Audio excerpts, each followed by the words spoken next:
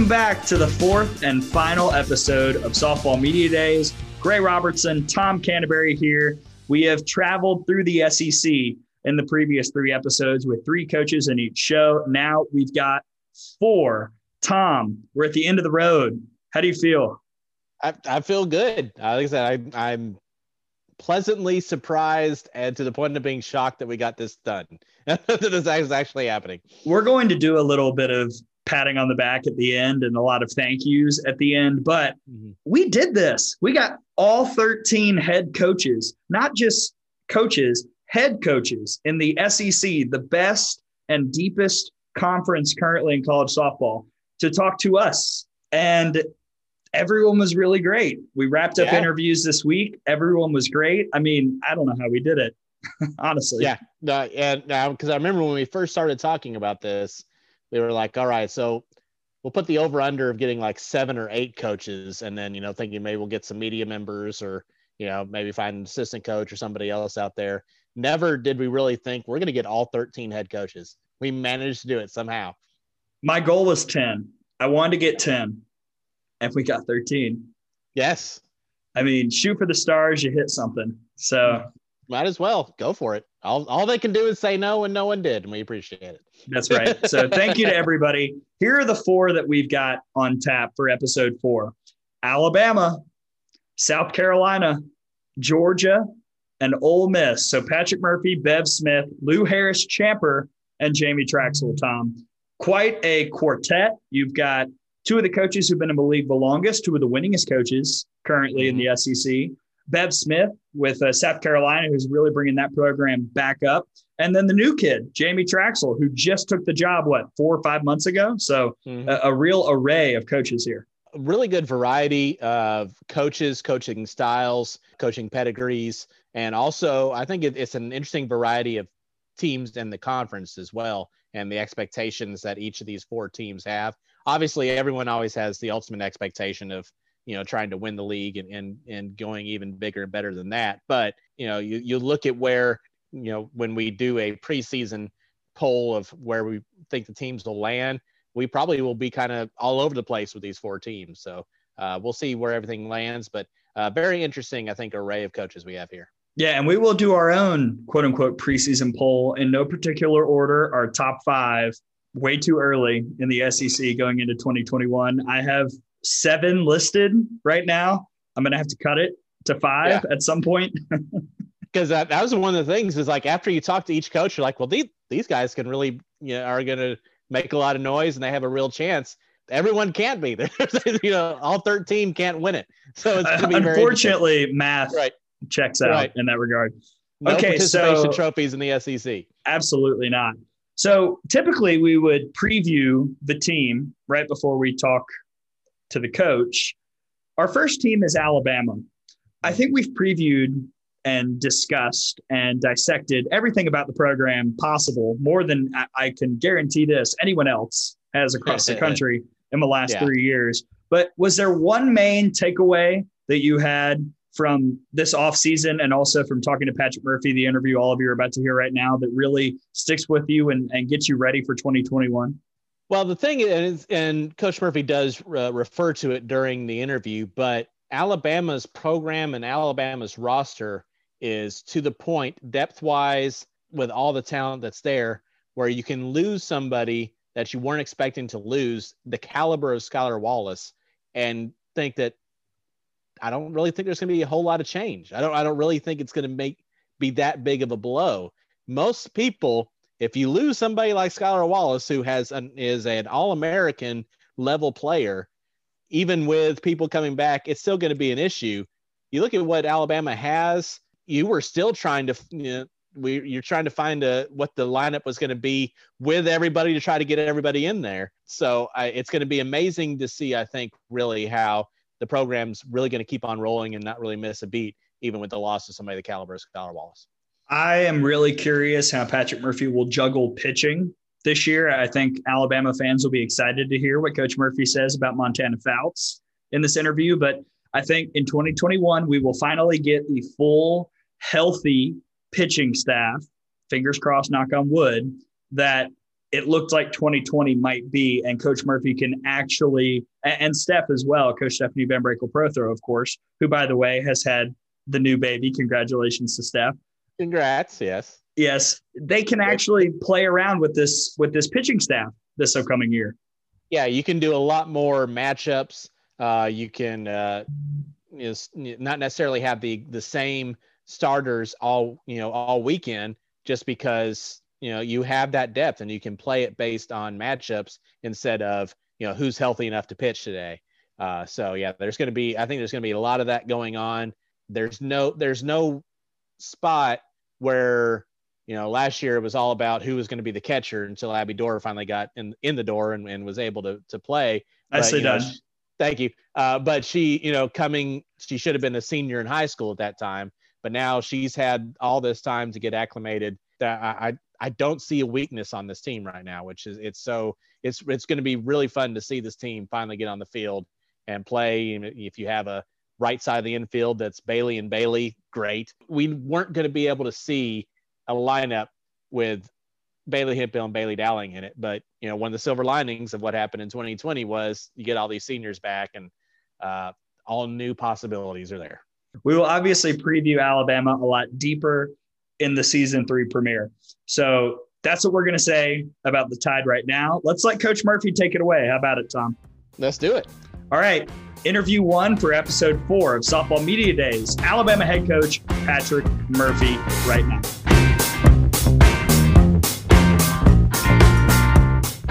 Continuing on with Softball Media Days, it is time to visit with the coach who is closest to us, and that would be the head coach of the University of Alabama, Patrick Murphy, entering his 23rd season in Tuscaloosa. Technically, I guess, still reigning SEC Coach of the Year and reigning SEC champion, Alabama Crimson Tide. Coach, welcome back. How are you? Hey, Gray, that seems like it was 5 years ago. It's crazy how long these last however many months it's been have taken, but we're all doing well. We had a really, really good fall. All of us stayed healthy, knock on wood, but we learned a lot, and we've learned a lot about COVID and all the things that we need to do to avoid it. And luckily for us, we've already talked to you about 2020 in previous episodes, so we can focus right now on what's coming down the pipe in 2021. And I think we have to start with what was kind of a lead off-season story in your program, and that was the transfer of Skylar Wallace. That does leave a position. She was a consistent starter in the infield, so how do you try and replace her this upcoming year? Well, yeah, I think she started every game that she played here. So this is, if it would happen any other year, this would be the year, because we've got the 7 seniors back. And, when you combine last year's freshmen with this year's freshmen, it's 9 freshmen. So it's a huge senior class and it's a huge freshman class. But we've got really good depth and almost 2 at every position. So, it's just like next person up. And, we had a good fall with Claire's back, Alyssa's back, and they're both healthy. Tao is almost to the point where she can do everything. So we're fairly healthy, So we have 22 on the roster. That's the most we've ever had, and a lot of depth. As we're talking about what's happened so far in fall, as you guys finish that up, but have you seen, not that they didn't have it before, but have you seen some more like just appreciation of the players having an opportunity to play the game after the way things were taken away from them in 2020? I definitely think so.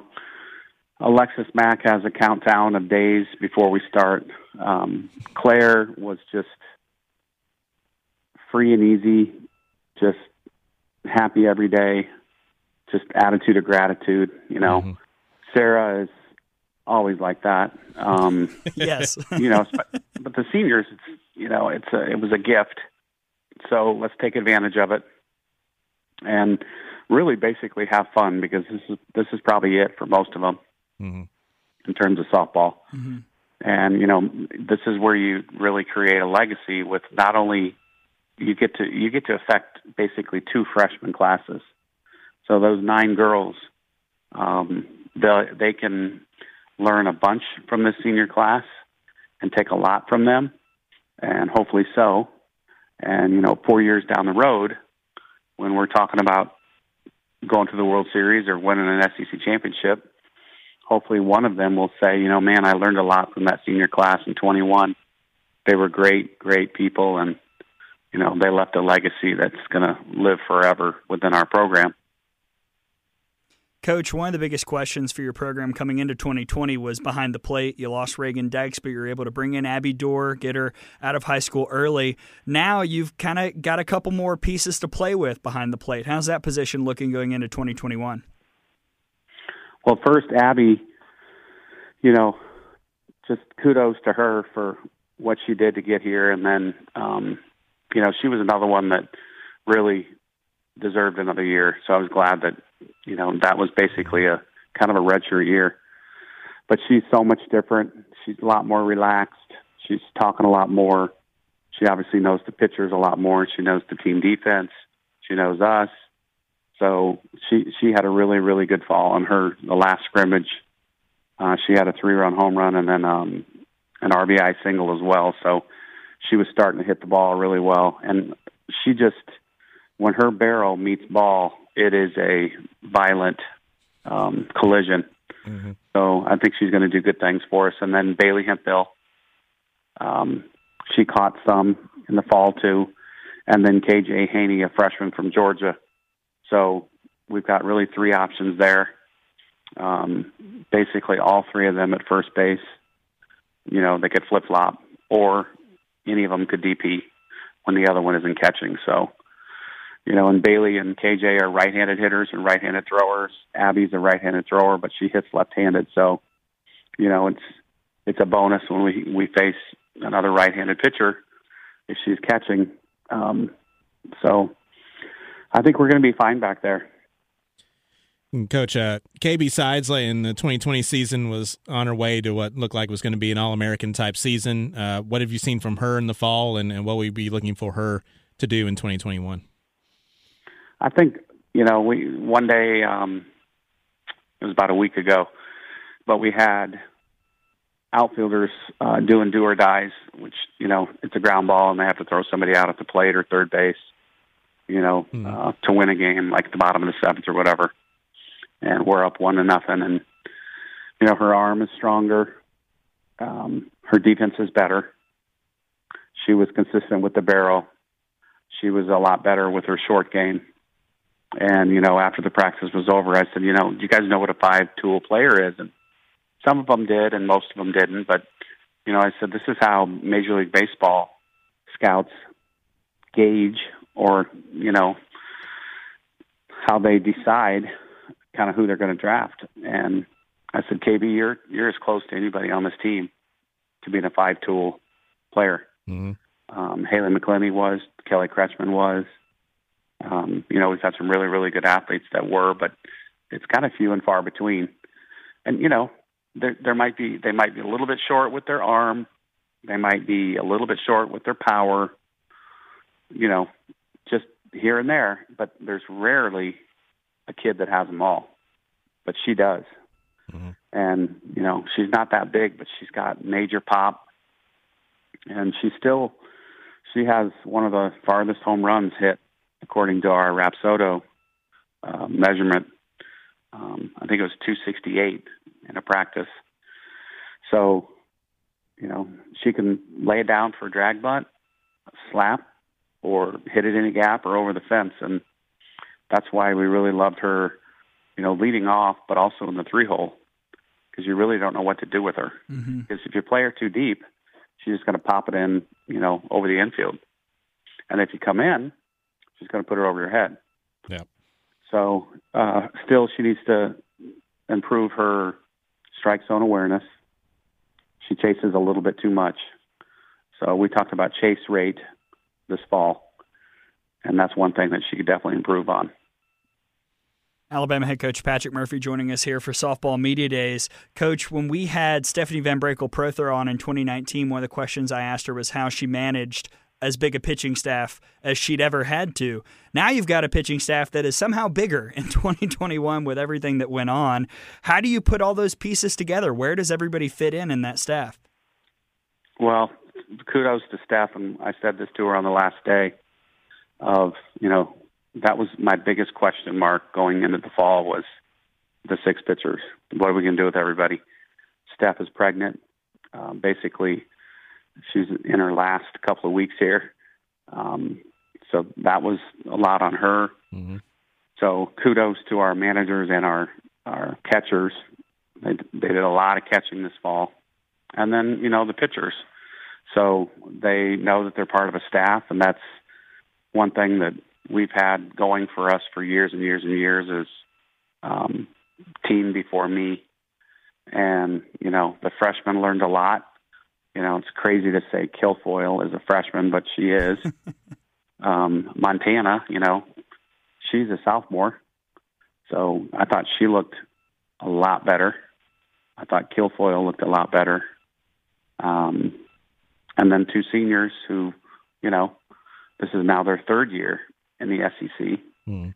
So, and then the 2 freshmen. So if it turns out that we play a reduced schedule, there's a chance that both freshmen could redshirt this year, because I'm not sure with 6 pitchers and a reduced schedule how smart that would be to not redshirt them. Right. Mm-hmm. So we've talked about it a little bit, and they know, and their parents know.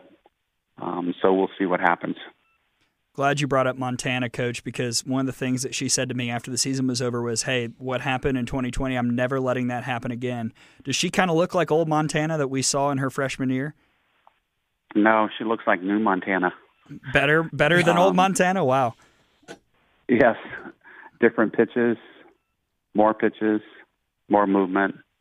Changeup was great. And still one of the hardest workers, definitely the hardest working pitcher still. But just one of those kids that comes along, kind of a once in a coaching lifetime, and great kid, no ego, hard worker, good leader, good student. She's got them all. She's like the 5-tool pitcher. Mm-hmm. So just a great kid, and I think everybody really appreciates that she's wearing crimson and white, and I think she's going to have a great year. You mentioned Claire and how she was doing so well here in the fall after missing last season with the knee injury.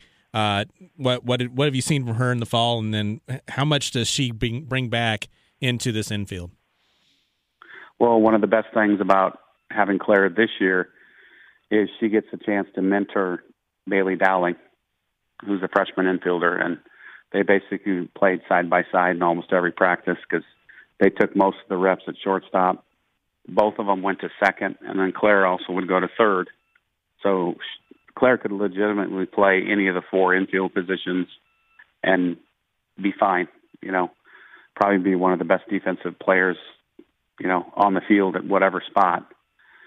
So, but just her talk and her mental game and just her experience by helping Bailey is just going to pay off big time in the future. And that is one of the coolest things about this is Dowling gets to stand next to Claire in practices and learn from her.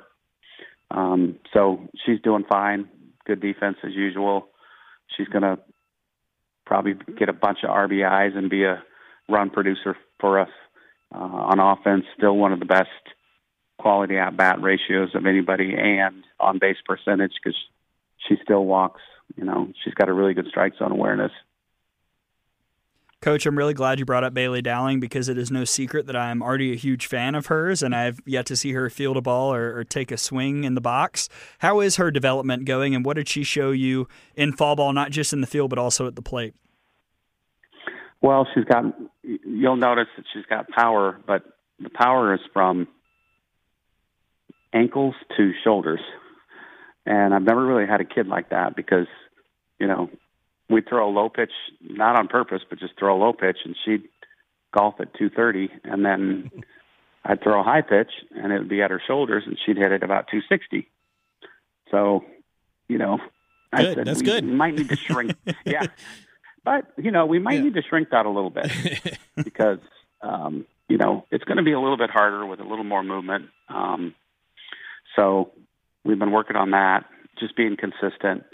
This is one of the hardest falls that we've had, not only because of COVID, but we didn't play anybody else. We played Alabama each weekend. So basically every Saturday and Sunday of October, we scrimmaged. And, as a freshman, she's facing Montana and Kilfoyle and Crystal and Sarah every weekend. So it was a little bit of a challenge at first, but I think it's going to be good for them because we said all fall, if I'm struggling, I am learning. Okay? If I'm struggling, I'm learning. I don't stink, I'm not horrible. I'm learning. Mm-hmm.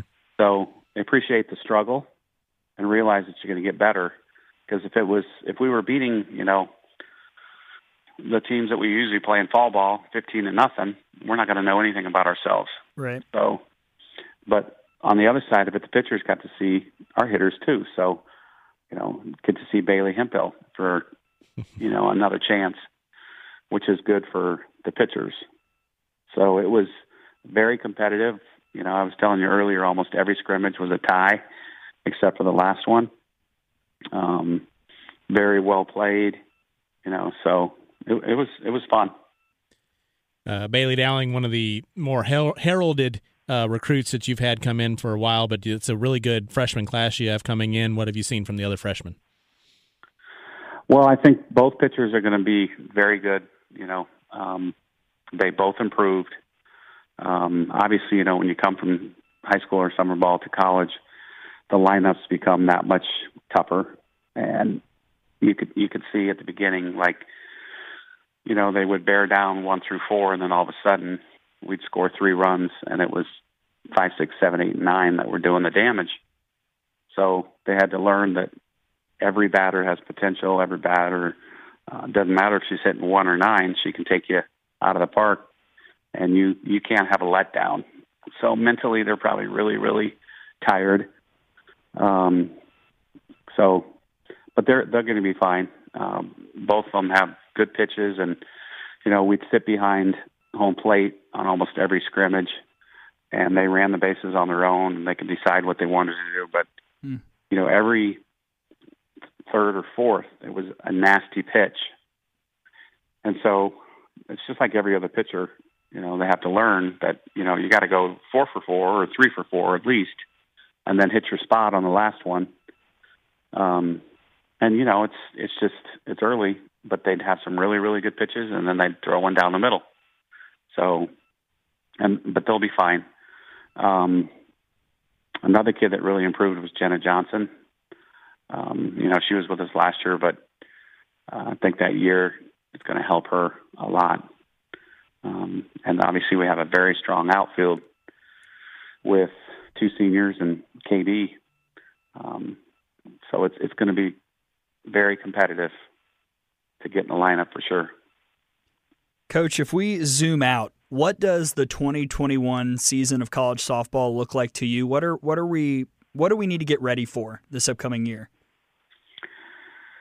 Well, probably a lot of unknowns. So we're not sure about the schedule yet. Hopefully, I'm praying that since we're an outside sport and, we're not doing anything inside and people can separate in our big stadium, and hopefully we'll have fans. Hopefully we'll get to play non-conference games. Mm-hmm. That's a big deal for everybody else, everybody in the SEC, including baseball coaches. Because we got cut so short last year, and hopefully things will start to improve. But just like soccer and volleyball this fall, and you guys probably know this, but Coach Hart, he didn't know his schedule until about 12 days out. Yeah. Right. Yeah. Tom's is a PA at soccer, so he's probably wondering where the heck is the schedule, but nobody knew it. I got it. Yeah, I couldn't make out my calendar. I didn't know what was happening. Yeah, and then Lindsay Devine, the volleyball coach, they kind of lucked out because the start of their schedule wasn't until like mid-October. Mm-hmm. So they had some time where they could do all their arrangements and stuff.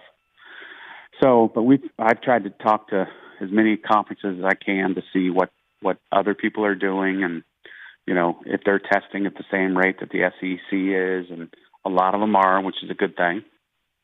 So I think one of the keys is if whoever we're playing, can they test like we test? And so far, I think it's pretty much 100%.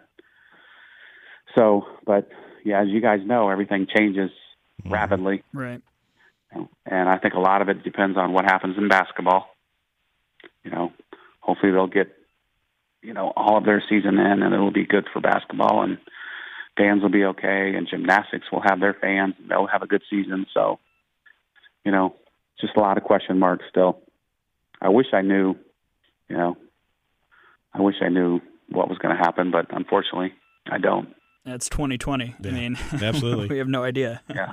But, I think it could be a really, really fun year, an incredible year for softball because, I think people were just starting to really get into it, especially the Olympics were going to happen again. And now, that obviously was postponed. But I think it could be a really, really big year for college softball, for Olympic softball, just the game itself, because I think everybody's missed it.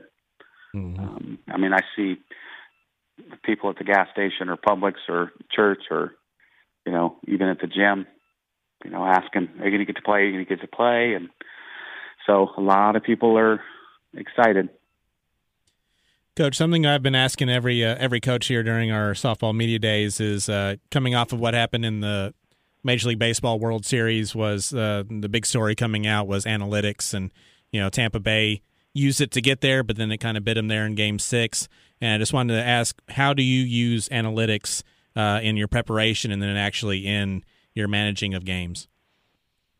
Well, it depends on how many opportunities we have to study the other team. Because let's say it's somebody that, like first weekend out, there's nothing on this year. We could have stuff from last year, but then you have all these new freshmen, so you have no idea, right? Right. Now, it's somebody in the SEC that we've played for 3 years or 4 years. Let's say it's a senior. Now it's 5 years. So we have programs that tell us where they hit and, tendencies and stuff like that. So we'll definitely do defensive things. Steph obviously keeps her pitching charts, from all time. Right. So she's got every pitch that she's thrown against every batter that we faced, conference, non-conference, whatever.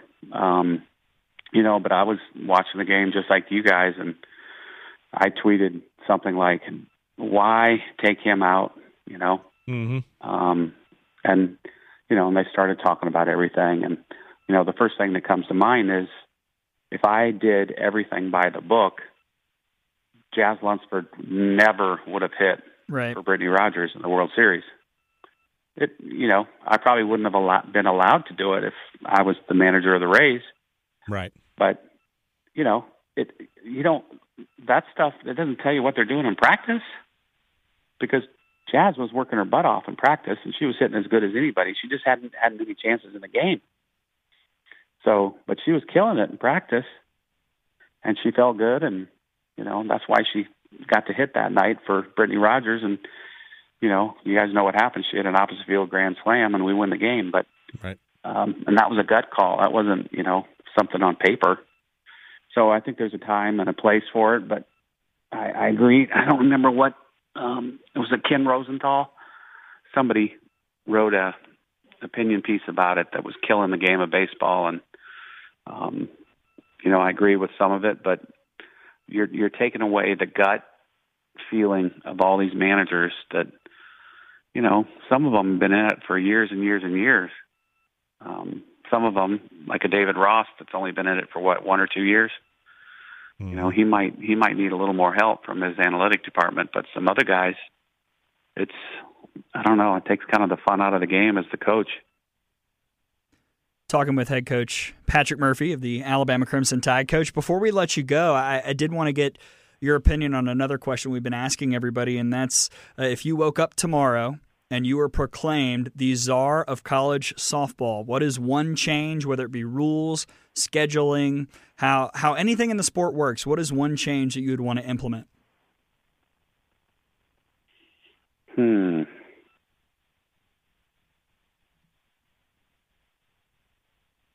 Boy, I got to think about that one, Greg. It's a loaded question. It's a lot of responsibility, but well, I'm behind you, though.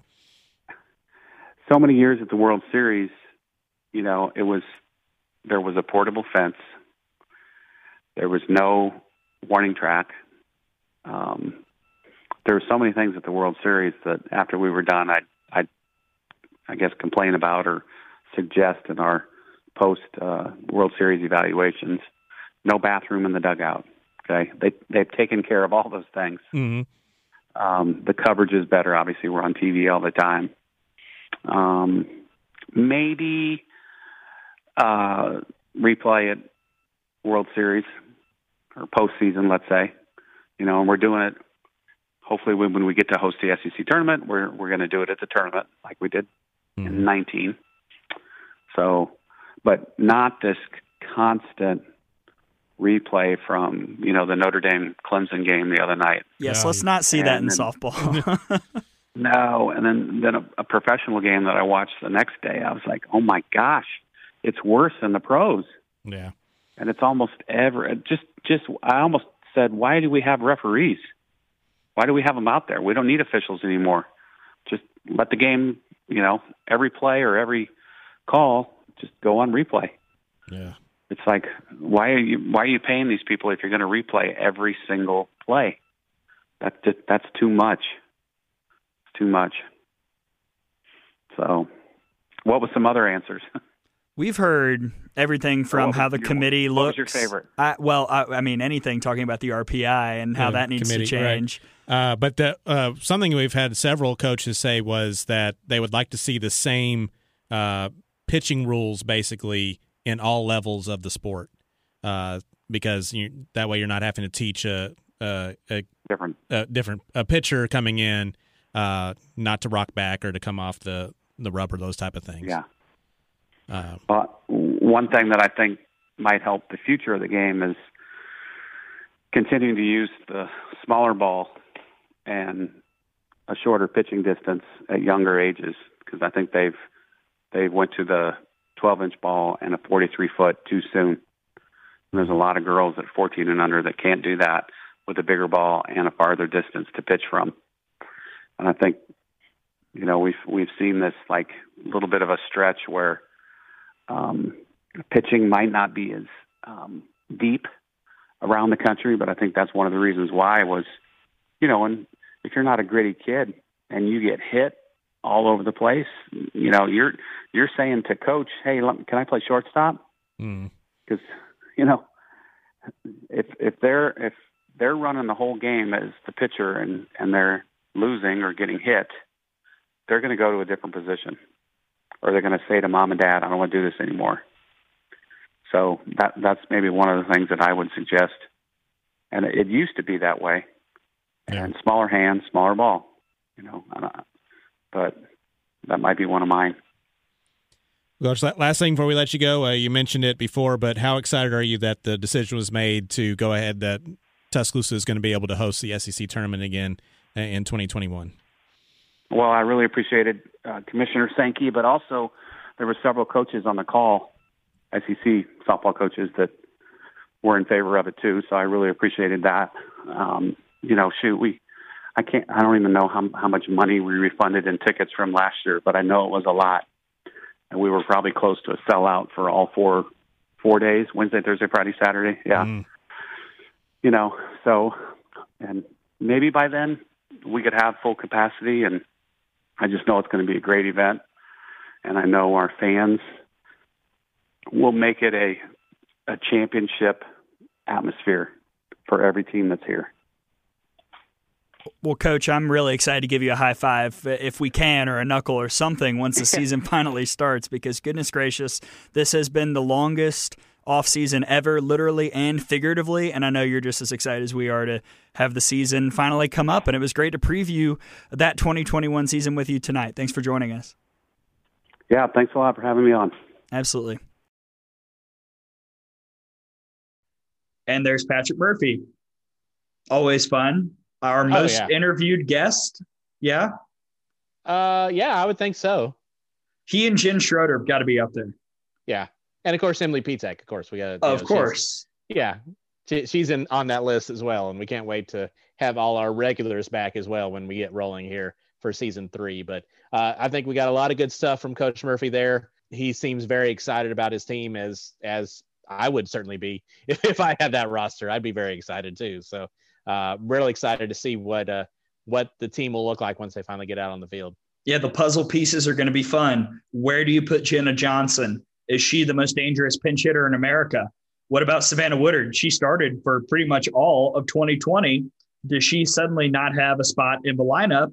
Or does she push Bailey Dowling and make Bailey Dowling really have to earn it? I'm really excited. I think you're right. I think this is a dangerous team. That is about as 5,000 feet a take as I can make. Obviously, we're the Alabama radio team. There's a little bit of bias there, but it's hard to ignore just how dangerous this lineup can be when they're healthy and when they play to their potential, because there were games last year when it wasn't necessarily problems with the pitching. It was the offense disappearing in some games, and that is not something I expect to see very often in 2021. Because of the depth that's on this roster, there's not going to be and we'll see how the schedule goes. But with the roster and the schedule as it is, I don't think there's going to be a situation where someone is struggling and you have to keep putting her out there for game after game after game. If you're struggling, somebody else can step in. Yep. And so I think that's going to be something to be interesting to see as we move forward too. All right. Next up, South Carolina, my team, the team that I bought into in 2020. They were bit by the injury bug. I don't know if it was the Gray Robertson curse. I'm not sure. But either way, they're getting a lot of these people back and healthy. And similarly to Alabama, the pitching staff looks ready to go in 2021. And we're going to talk to Bev Smith about that in just a moment. But before we get to Coach Bev Smith, the head coach of the South Carolina Gamecocks, let's hear a word from our sponsor.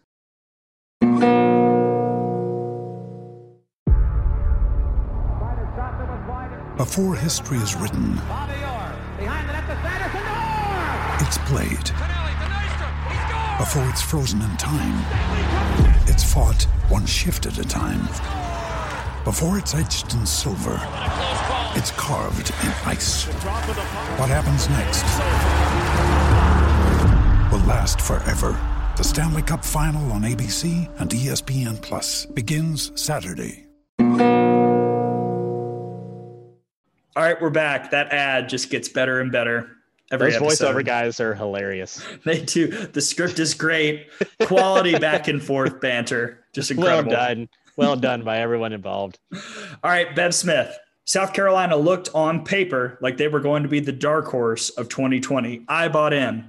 They've got a lot of the offensive people back. A couple pieces left, but with a healthy pitching staff coming in, this is a team that I think – can get back to that spot. The problem is they have to replace Jana Johns, a transfer who left for Oklahoma, one of the best third basemen in the conference, and a departure that Bev Smith didn't see coming. Obviously, we didn't, and that is the real question mark for the Gamecocks right now.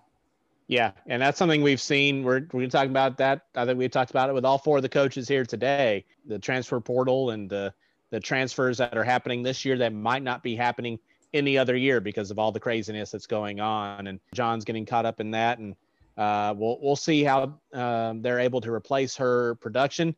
And just like some of the other coaches we've talked about, the problem is no one else is getting worse. So right. South Carolina is going to have to jump some people, even in doing that, to reach back to that level. But there's still a possibility of a regional host. I think to be a super regional host would be a little bit optimistic for them, but I think they're definitely an opportunity to be in the top half of the conference, if nothing else. For sure. All right, Bev Smith, it's her time. So here is the South Carolina head coach, Bev Smith, her conversation with us for Softball Media Days. Take a listen.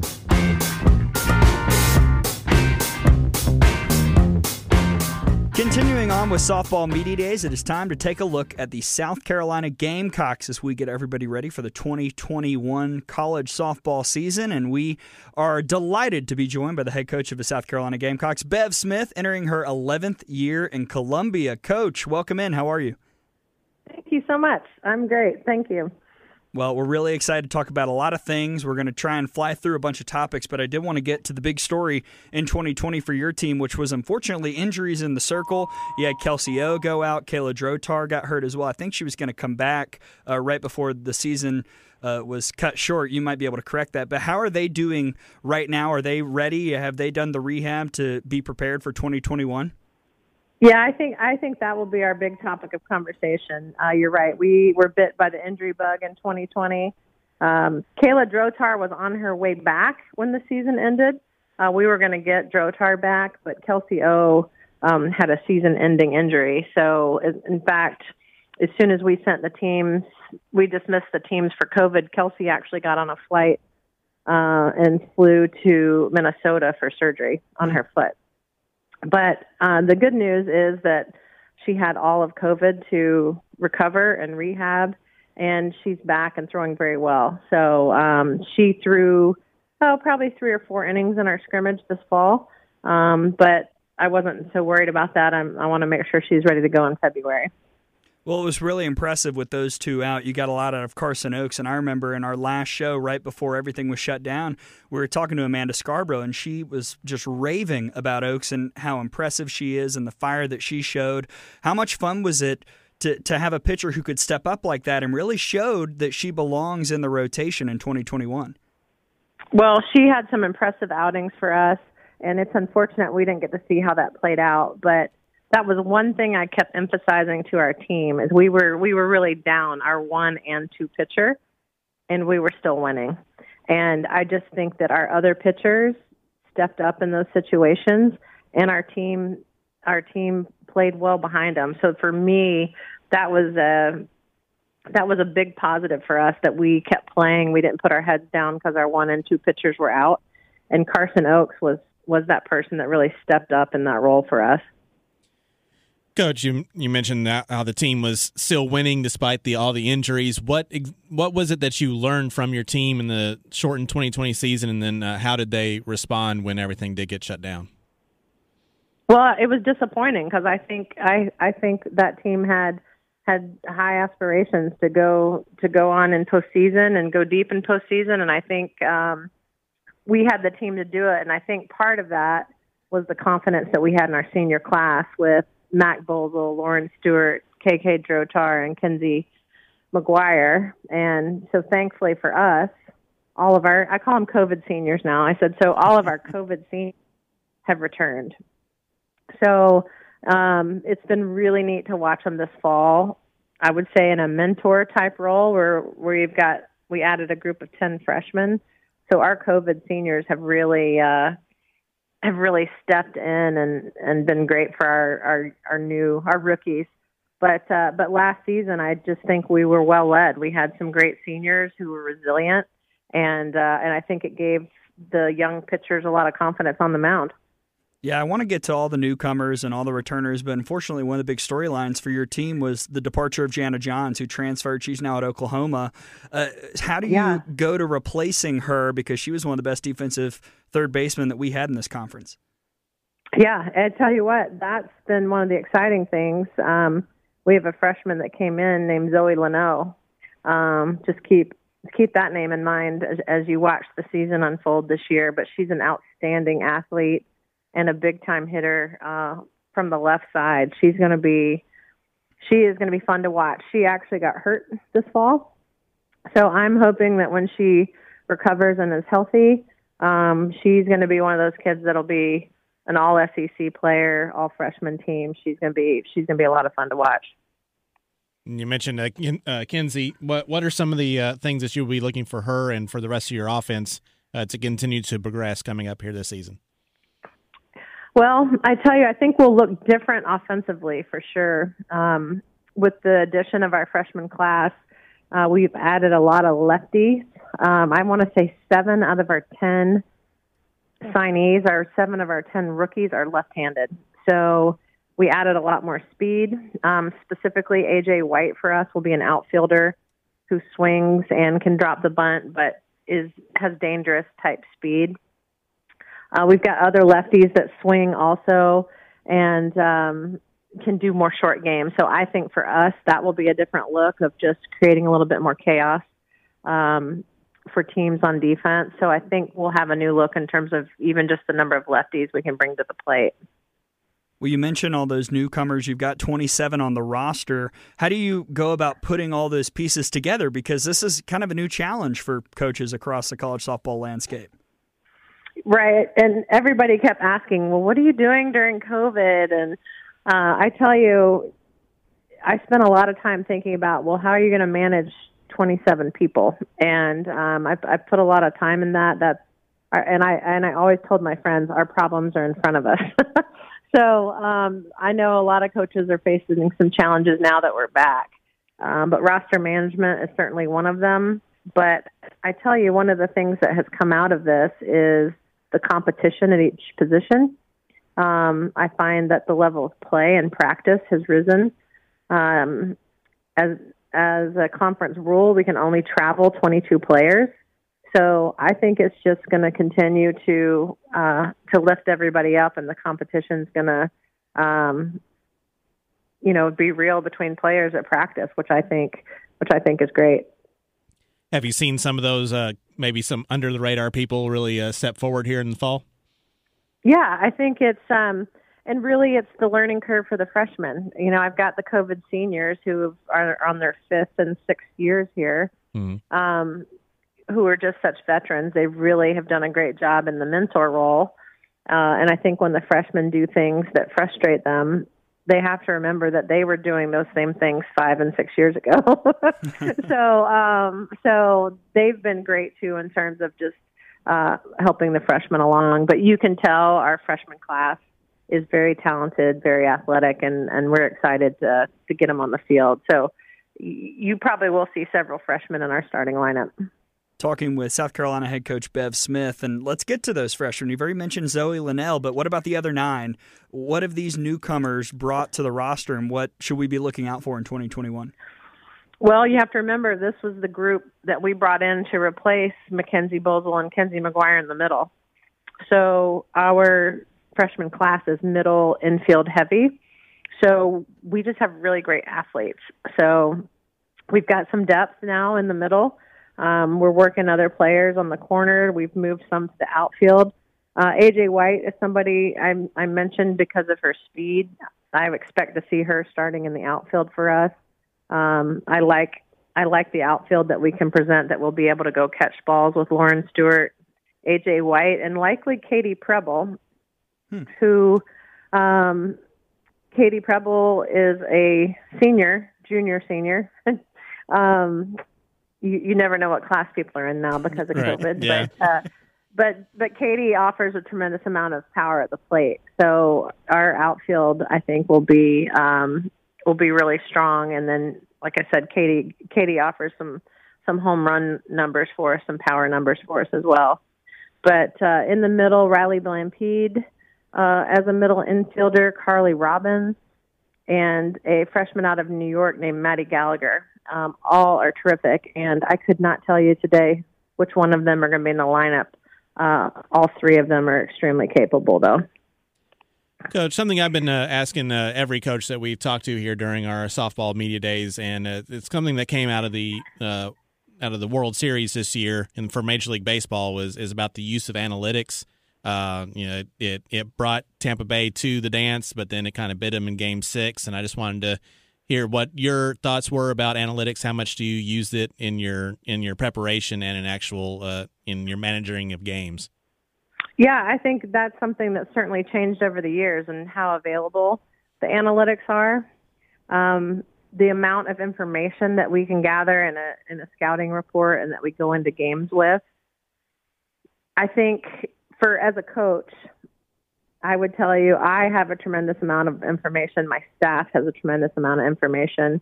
We're really clear about how much we give the team. So we take the information that we have and we decide what we want to give to the team in terms of a scouting report.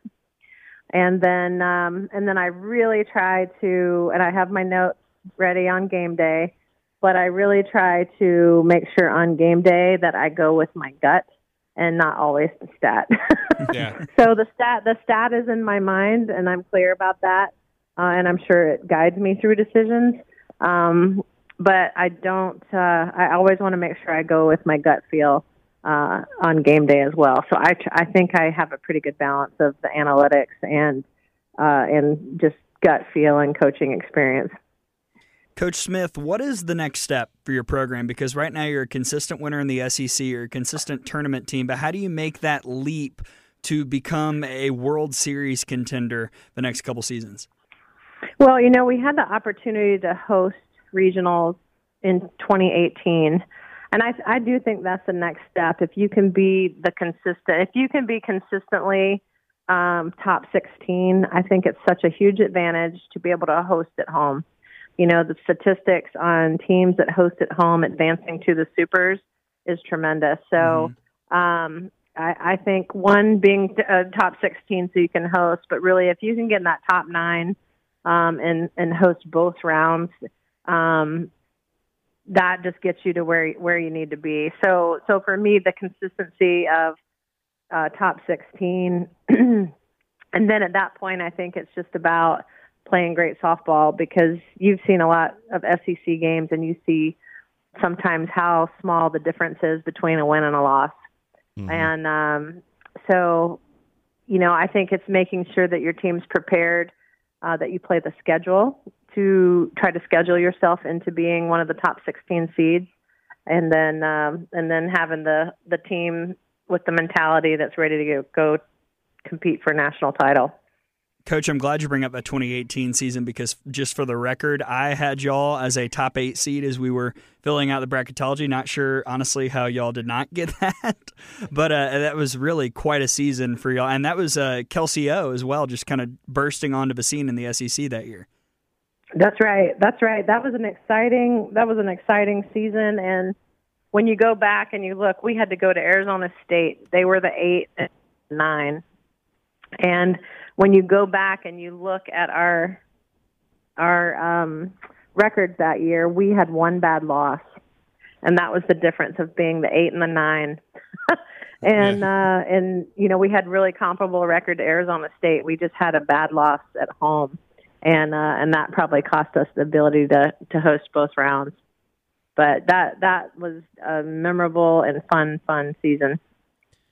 Coach, something we've been asking other coaches as well is that if you woke up tomorrow and you got a call from the powers that be over college softball, and they said, Coach Smith, you are now the czar of college softball. You are in charge of everything. What would be one thing that you would look to change, either rules-wise or scheduling, anything that could you have the power to change anything? What would it be? Oh, wow. So yes. I need one clarification before I take over as czar. Is this for this year dealing with COVID, or is this me, the czar, everything is back to normal? That's the first time someone's asked us that. Let's say just back to normal. If everything's back to normal, yeah. If I am the czar of softball, I'm going to allow everyone to have charter flights to their away games. Yes. How about that? I'm 100% down with that. That sounds awesome. Yes. Yeah, I'm going to go charter flights. Since you asked for the clarification, would be something different if this was, the COVID season? Yeah, if it's the COVID season, I'm going to allow people to play. And we're going to play 56 games, and I'm going to let everybody know that we might play a little more regional type schedules, but we are going to move forward, and I'm going to go ahead and make the decision that let's get these schedules together and play 56. I love it. Coach, one more thing before we let you go. I wanted to ask you about, since you just brought up the regional schedules, with Clemson now being a program and they got off to such a great start last year, is that kind of a newfound challenge for you as it goes to recruiting and whatnot, as you have a rival who suddenly has a program in the ACC just a couple miles away? Yeah, I think it's fantastic for the sport of softball, honestly. I'm excited for our student athletes. I'm excited for our fans. that we have a in-state rival. The South Carolina Clemson rival is so big in every sport. Our student athletes in softball have never had that. So I think it's great for the game. They're an hour and a half down the road. We're actually going to play them twice this year. We're going to do a home and away because we didn't get to play them last year. So we'll have a home and away with Clemson. But I think it's great for the game to be able to have that in-state rivalry. Well, I'm excited to hear that y'all are playing twice next year. It's going to be a lot of fun to watch as we chat with South Carolina head coach Bev Smith. Coach, thank you so much for joining us. This was really nice and a good conversation about your team. We're really excited to see the Gamecocks in 2021. Well, thank you, Tom. Thank you, Gray. I appreciate your time tonight. Absolutely. Thanks, Coach. Thanks, Coach. All right. Take care. Bye-bye. All right, Tom. We're back. Bev Smith, my favorite answer out of anyone we talked to for the czar question. She said, in a COVID year, my rule would be we play. Yes, I like it. It's a good rule. Me too. Now, we talked to her a while back, but this is the episode where I think we talk more about scheduling than we have before. I think, if it's up to the coaches, we'd play a 56-game regular schedule and everything would be normal. We'll see. Hopefully that's a possibility. The first vaccines are being implemented as we speak. So hopefully, if those start taking, the numbers start going down, people will feel more comfortable and we might be able to play more of a regular schedule. I know it's frustrating because right now we're in the middle of the quote unquote second wave. We're getting a surge. We're seeing basketball games having to be canceled. So it can be frustrating and it can kind of just get you down. But then you got to think, by the time these outdoor sports are coming up in the spring, hopefully the things have taken a turn for the better and they might be able to have a more chance to have a full schedule. That being said, I don't know if 56 is a possibility, but hopefully they'll get as close to it as possible. Yeah, we'll talk more about scheduling in a little bit when we talk to Jamie Traxel. Tom, another South Carolina question. Are they in the mix to be mentioned on your top 5 at the end of the episode? I think they're kind of on the first 4 out, probably, in that situation. Okay. Bubbly life in Columbia. Yeah. Just trying to, how are you going to replace the departed Johns? And, we've seen the talent, but haven't seen them all healthy at the same time. So it's one of those I'll need to see a little bit before I can really make them any higher than that. All right, Tom, do you remember long ago when COVID was not a thing, or at least we didn't know it was a thing, when I had Georgia number 2 in my preseason poll for 2020? Do you recall that? I do, yes. Yeah. Yes. Things have changed in Athens since then. They have. A Yeah. lot of movement. And we talked to the head lady in Athens, Lou Harris-Champer, the head coach of the Bulldogs, about the new look at the roster and the new look in the program and what 2021 might look like. That's coming up on the other side. We'll be right back with Lou Harris-Champer of Georgia in just a moment.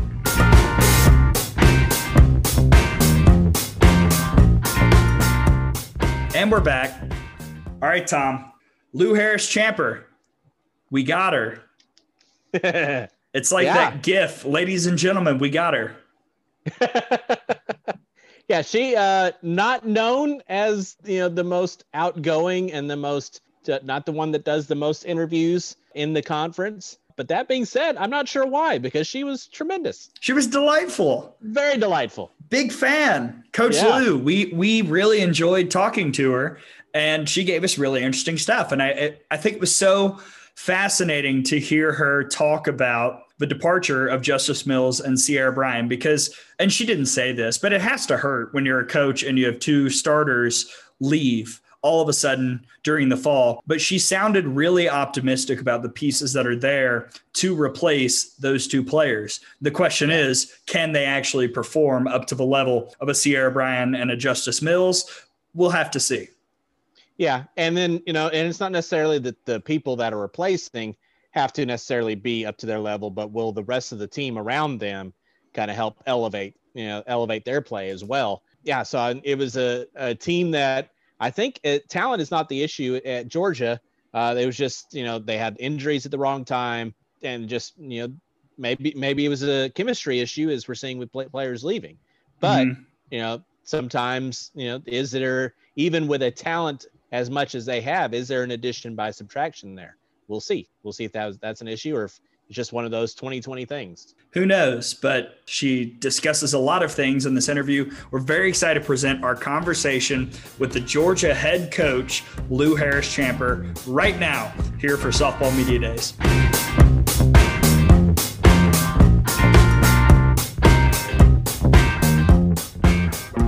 Softball Media Days continues as we head over to one of our favorite cities to visit, Athens, Georgia. And it's time to talk about the Georgia Bulldogs with the head coach, Lou Harris-Champer, who joins us now. Coach, welcome in. Good morning. Oh, thanks for having me here. I'm really excited to talk to you guys today. Absolutely. So, Coach, 2020, a weird year for everybody. Your team went 23-5. You got 2 out of the 3 in your SEC series against South Carolina. What do you feel like you learned from your squad in 2020 that maybe you can take into the 2021 season? You know what? We learned so much. You know, the year was just, progressing along. And then it was just so fun to get into our first conference series, and just watching the girls grow and seeing the younger ones step up. I don't know. We learned so much about our team and how that they look toward each other and how they play the game. It was really fun. It was really the beginning of a really fun season. And then we were getting ready for, our second conference series, and boom, we got that call saying that we weren't getting on that flight that day. And then it was just done. And, it's so much in such a little bit of time. I remember the season as really just building a lot of momentum and really excited to see where we were going and looking forward to traveling out to Arkansas to play. And then just getting that call in the middle of practice saying, we're not getting on the flight, and boom, just like that. We really didn't know what to expect at the time, but looking back, just something that I've never experienced in my lifetime in coaching.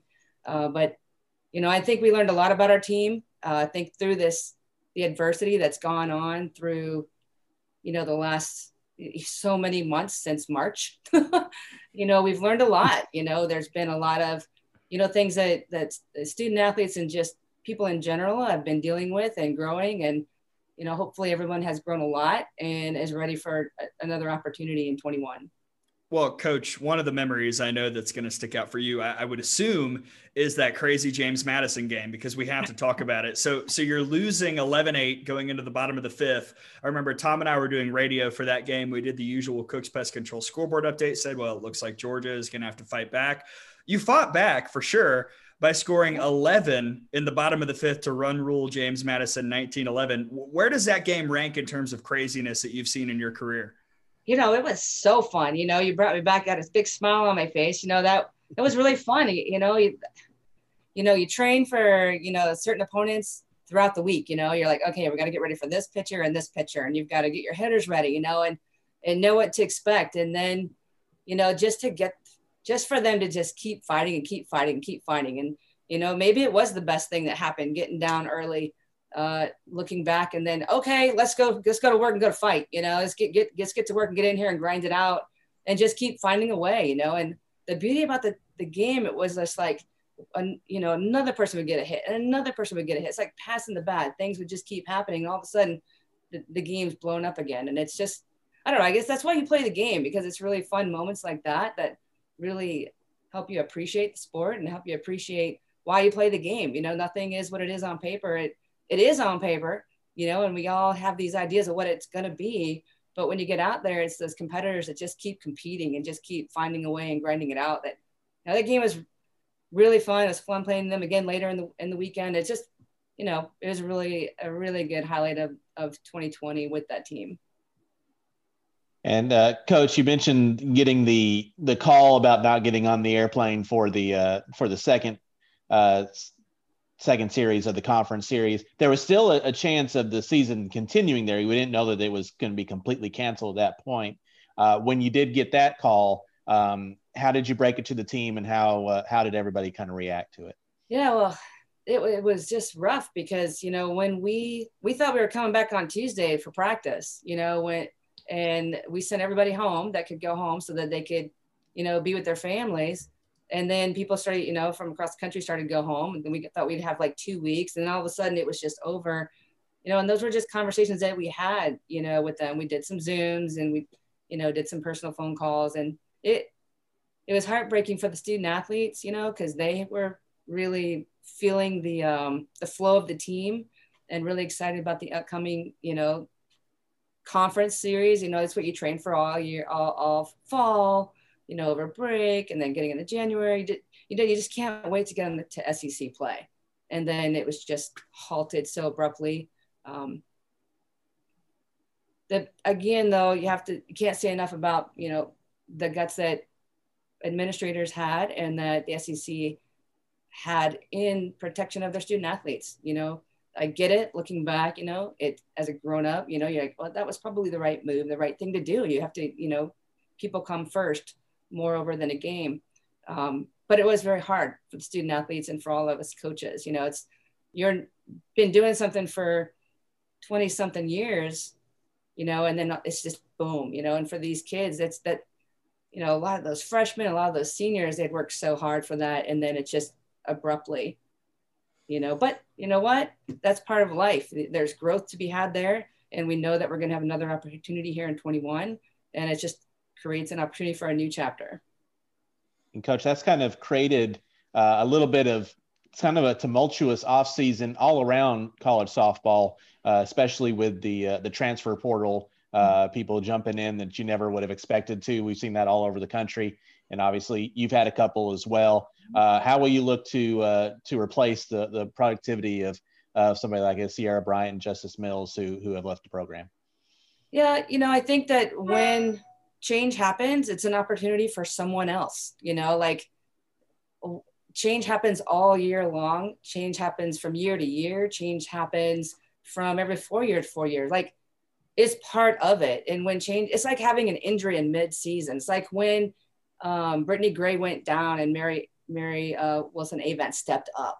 You can't, it's not all about, one person or one aspect of the game. Change is what builds your growth. It brings your character, and it really allows for somebody new to step up and have an opportunity.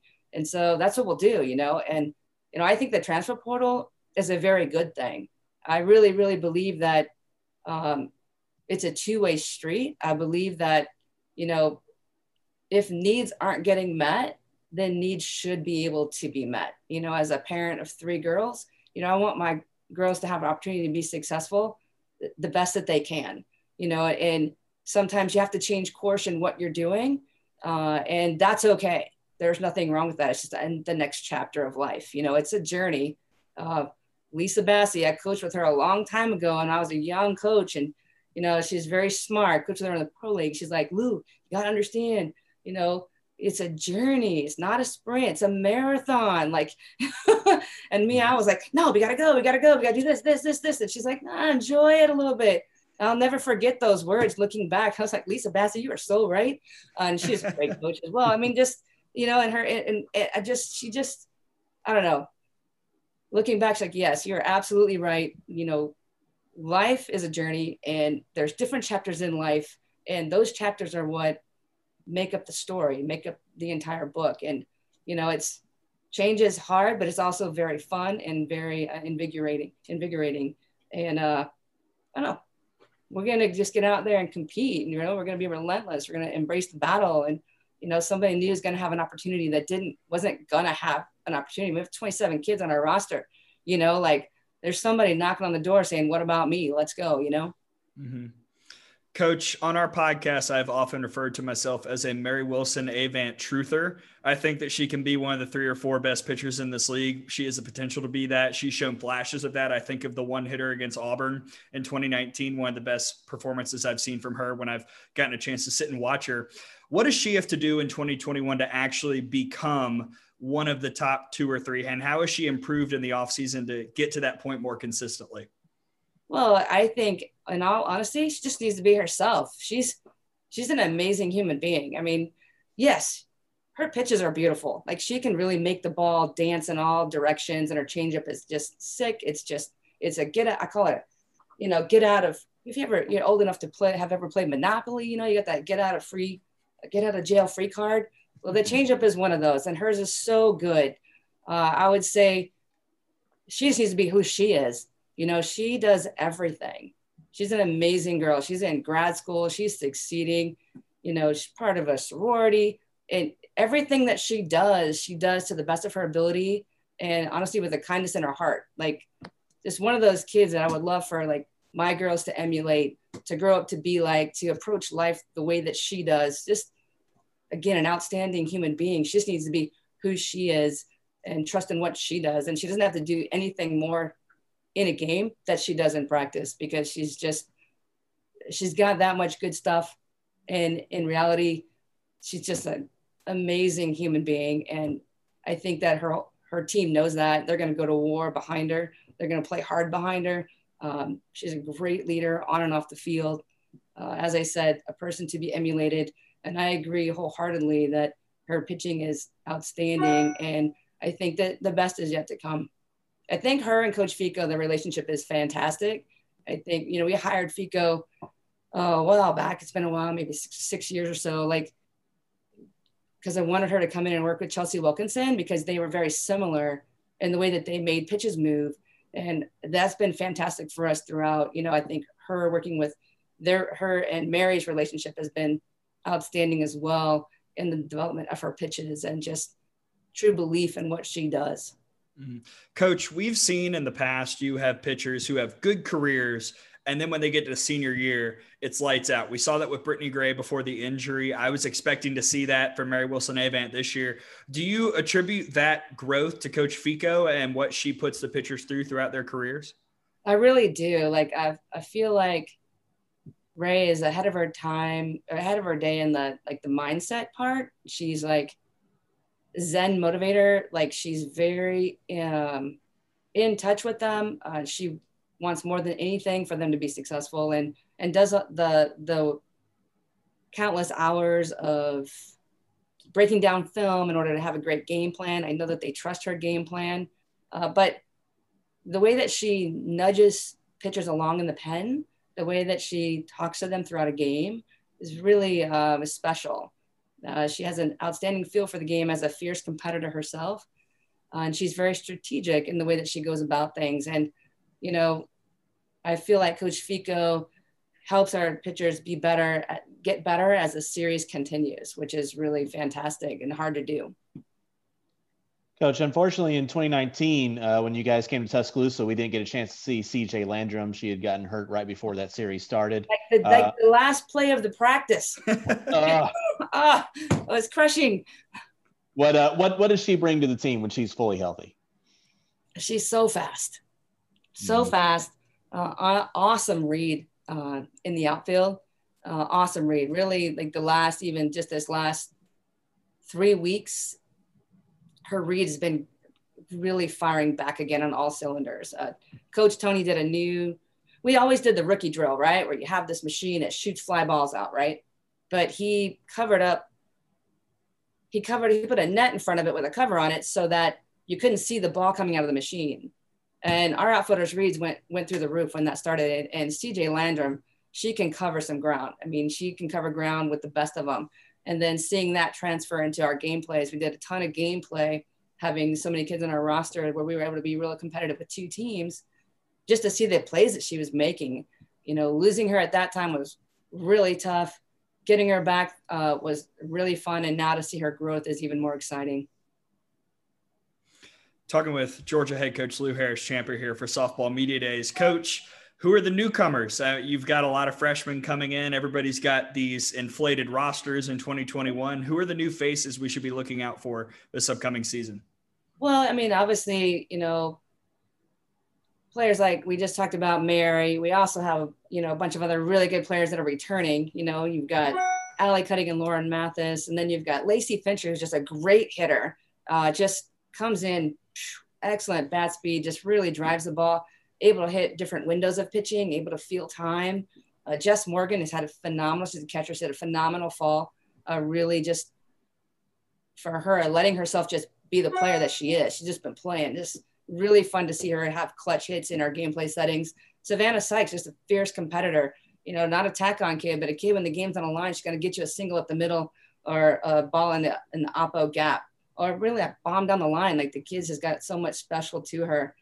Younger, you also have Sydney Kuma, who was really hitting the ball well and playing some really good defense for us, and Sarah Mosley. Both were like 2 freshmen on the left side of the diamond. As far as new kids, like first year, Britton Rogers and Madison Kerpitz are 2 pitchers that have just been absolutely outstanding for us this fall. It's fun to see them, go through the nerves, and then all of a sudden, you see their confidence, and then you see them with bases loaded and they're like, let's go, embracing that battle. So that's been really fun. Jada Kearney, she's just a beautiful hitter. She's got a sweet swing. Ellie Armstead, another one, just plays defense at another level. She plays the speed of the game that's just beautiful to watch. Just want her to always be her and just play her game, because it reminds me a lot of like Christian Snocki and Laura Trout at the middle, just really quick, just reads balls very intuitively, and just a fun player who's got so much potential. And same with Cindy Chamley. That's another lefty hitter with a ton of potential. So I don't, this team reminds me a little bit of 2008, nobody remembers 2008, but that was the beginning of a young team that really blew up. And there's so much potential here, and I'm not naive. I know that your freshman year is different than, your next year and your next year and your next year, but it makes a huge difference when you have the opportunity to compete in your freshman year, in the next year and the next year and the next year. It really accumulates. And I don't know, I'm really excited about this team and can't wait to get back on the field again and get to see these guys compete. And when it becomes the most fun is when they know that they belong to be out there, and they start to take certain aspects over, and they just start playing the game the way that they have always played the game, with the passion and the love that they have for it.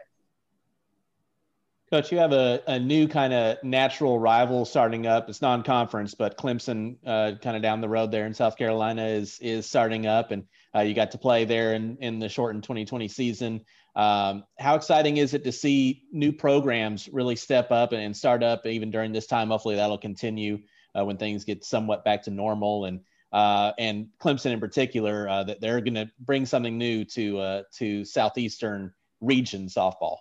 I think it's great. I mean, they did it the right way. And John is a great coach, and they gave him the opportunity to spend time recruiting, because you can't just do something in a day. It takes time to build it. They give him the opportunity to build a stadium, to have some input in that. And he did an outstanding job with that. And when it just does so much more for the sport when everyone has opportunity to build great programs. John's like I said, he's a great coach. It was fun competing up there. It didn't go our way, which was not fun, but it also allows you to say, okay, we're going to see them again, and this is what we're going to do, and we're going to be ready. And sometimes when you're a new program, people don't know all the ins and outs about you, but as you get to know a program, you can't wait to play them. I can't wait to play them again. But again, right now, after this year of COVID, can't wait to play anybody. Back on the field. But it does say a lot about softball. It's a great sport. It's a fun sport. It's a fast-paced sport, and that's what makes it fun. Coach, let's get to the 3 fun questions before we let you go. First, we've got a segment on the podcast named after my esteemed colleague, Tom Canterbury, called Tom's Hunger. We review our favorite restaurants to eat at on the road. So, Coach, I'm going to put you on the spot a little bit. What are your favorite places to eat? Where are your favorite places to eat in Athens? And then also when you go on road trips, where's kind of the one place that you say, okay, but we have to get dinner here? Well, here in Athens, I love La Paria. I mean, can't beat a good Mexican restaurant. La Paria is the best. But downtown Athens has everything. And that's what Athens, like you said earlier when you first came on, Athens is an amazing place to live. When I really didn't know it was so great until after being here a few years, because I was just so into trying to grow the team that I didn't realize wow, downtown's amazing. There's so many awesome restaurants. You can get anything. I would say Thai Spoon is my new favorite restaurant downtown. Awesome. It's so good. Who knew? I didn't know. I just tried it. We tried it, met some people that ran it and thought, wow, this food is so good. I could eat it. We have it at least once a week to go. Yeah. We bring it home. On the road, back in the day, it was Harry's on the Rock, right? Was that Mississippi State? Like, I don't remember. Harry, something like that. Something I don't like think I've been there. A long time ago. It was a long time ago, but anything with Mexican food. I don't know that I have particular restaurants that are my thing, but yeah. All right. Make a note of that, Gray. We gotta hit that one up when we go to Athens. We do love Athens, so that Thai spoon will be on the list. Thai spoon is amazing. Coach, one thing I've been asking everybody as well is coming off of what happened in the Major League Baseball World Series this year with Tampa Bay. They really used analytics to get them in the position they were in, but then it kind of backfired on them in game number 6. Just want to know how much do you use analytics in your in preparation and then in your actual gameplay? Well, I think analytics they're really important. I think that it's fun to see different things, with Flight Scope and TrackMan and Rapsodo. There's all this stuff, but you could, have a person dedicated just to that. There's so much information to get out of it. And I think it's any edge that we can get to help our student athletes understand and grow is important. Numbers really speak to some people. I was laughing the first time that I did see a Flight Scope spreadsheet. I was like, oh, that's the furthest number. Yeah, that was a home run. Yeah. And that was Alyssa DiCarlo. Yeah, I knew that would be, I mean, there's some things that are pretty obvious, but there are also things that are hidden that are really important. But I think, when it gets down to it, it's like there's a lot of gut to it. You have certain athletes that are just better when the game is on the line. Like if the game is close and it means something, there's certain athletes that through the years, they've just always been an unbelievable player. Megan Wiggins was one like that. She was unbelievable with the game on the line.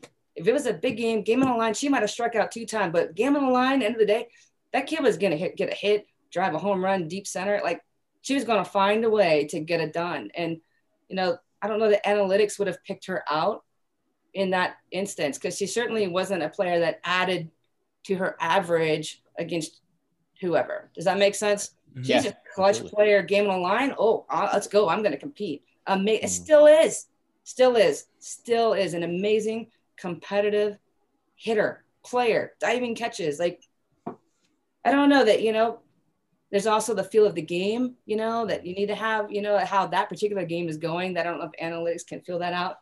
And then, the ball spin and ball axis tell you so much. And I tell our players all the time, it's like the answer to the test, and it's okay to look at it.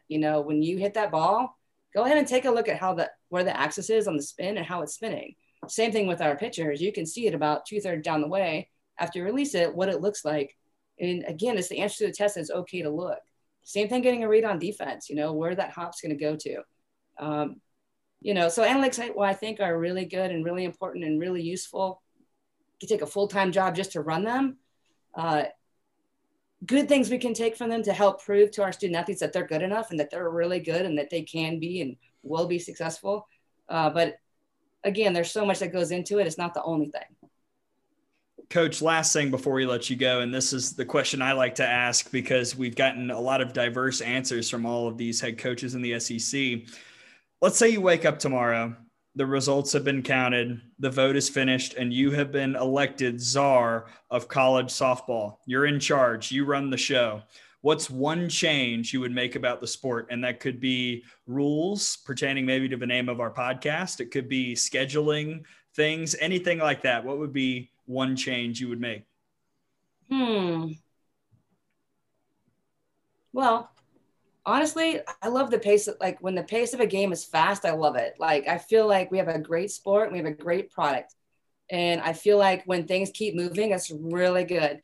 So anything that would keep pace of play going, like I would be all in for no timeouts, one max, like no timeouts, like quit stalling the game. Let's get to it. If I have to have one, okay, fine. But we need the game to keep going, like it gets, I guess I can really just relate to it. Like I love watching postseason baseball.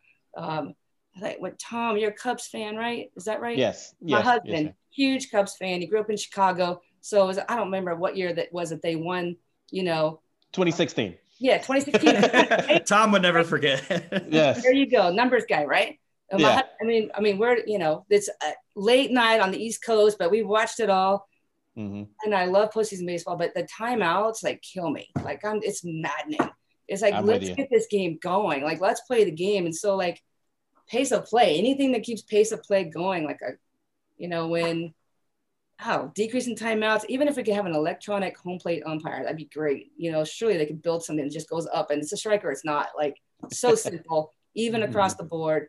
Can't be that hard to put it in the plate, have it work up. Like it's just, but and I think umpires are fun too, but anything that we can do to keep the game fast. I grew up playing a fast game. I love when our team plays a fast game, and I love when the game is going. And then when it gets interrupted with timeouts and anything that slows the game down, it gets drudgery. But you love the game. And I love it. Coach, I have to ask about one thing. It's impossible to ignore it. Listeners obviously can't see it, but we can. You've got the World Series pennants right behind you. Would you be in favor of something that we think should happen, having that maybe a bye day, maybe for the elimination games of the Women's College World Series before the championship series, so that maybe those second game of the day elimination games are more competitive, and maybe you get the aces, the if necessaries? Yeah, I think that would be a great idea. I think it, gives everybody the opportunity to be fully ready to compete. I think that's an outstanding idea. Perfect. She's on board. Good. There we go. Well, this has been great. Coach Lou Harris-Champer at Georgia joining us here for Softball Media Days. Coach, thank you so much. This was awesome. Thank you. I appreciate all that you do for our sport. All of us, we just love softball, and we love being out there with the student athletes. And you guys have been doing this for a while, and you know what it's like to just enjoy watching those kids go out there and put their heart on the line and compete. Sometimes it goes your way, sometimes it doesn't, but being relentless in the pursuit of embracing that battle, what more can you ask for? So thank you guys for what you do for our sport. Really appreciate Thank you. We're ready for the pursuit to come back. Yeah, we're ready. No, not that long. It's coming. Thanks, Coach. All right, y'all take care. Bye. Lou Harris-Champer, there she is. That was a lot of fun. I really enjoyed talking with her. Yes, I did too. This was my first real interaction with her overall, and I thought she's just really fun and I thought she's really thoughtful. I can see why players like to play under her. And I thought she gave one of, if not our best answer so far with the czar question. Mm-hmm. Because I agree. I think one of the reasons why softball is so popular and it works so well on television is it has all the elements of baseball, but it moves so much faster. And I think she's right. As much as you can do to keep that movement, I think is great. And I'm sure she'd love to see the change that happened in Auburn, because the old regime at Auburn certainly was not in that same thought process. But the new one seems to be more so. So I totally agree. You got cut down the meetings at the mound. One of the things that I like the best in softball instead of baseball is I like there's no like throwing over to first. There, if there's an actual pickup, if there's a pickoff play in softball, it's fun to watch because it's the catcher having to, rifle one down from behind home plate, trying to catch somebody from, catch them in behind, trying to slide back into first or throw it down to second. That's a lot more fun to watch than a pitcher just stepping off and throwing over to first. So yeah, I agree. Yeah. So that is what makes softball so fun, is the speed of the game. And I'm all for anything that keeps that going. I don't know what rules necessarily have to be changed to do that. But if it is eliminating timeouts and things like that, I'm all for it. I enjoyed her answer to my Mary Wilson Avant question. As I have said, I'm a believer. I am a truther. I think she can be great. And Coach Lou was like, yeah, she can. Yeah. And if she is, look out. Just saying. Yeah. She's got that extra off season now to work. She looked good. She had good days. It was a very Mary Wilson Avant 2020. She had great days. She had days when you're thinking, what's going on? What's not working for her right now? But if she can put it all together, Georgia could challenge for 1, 2, 3, or 4 in the SEC. Well, we saw what happened, just a couple of years ago when Brittany Gray came through in her senior year and how it elevated the team. And they were right there in the conference until she got hurt. I think that same type of thing can happen if Mary Wilson does move along in that fashion. All right. One more, Tom. Woo. The finale. Yes. You have sat through 12 coaches. We've got one more, and it is the new coach. How are things in Oxford? We're going to find out from the new head coach, Jamie Traxel, when we come back here on the Out of the Box Softball Media Days, episode 4.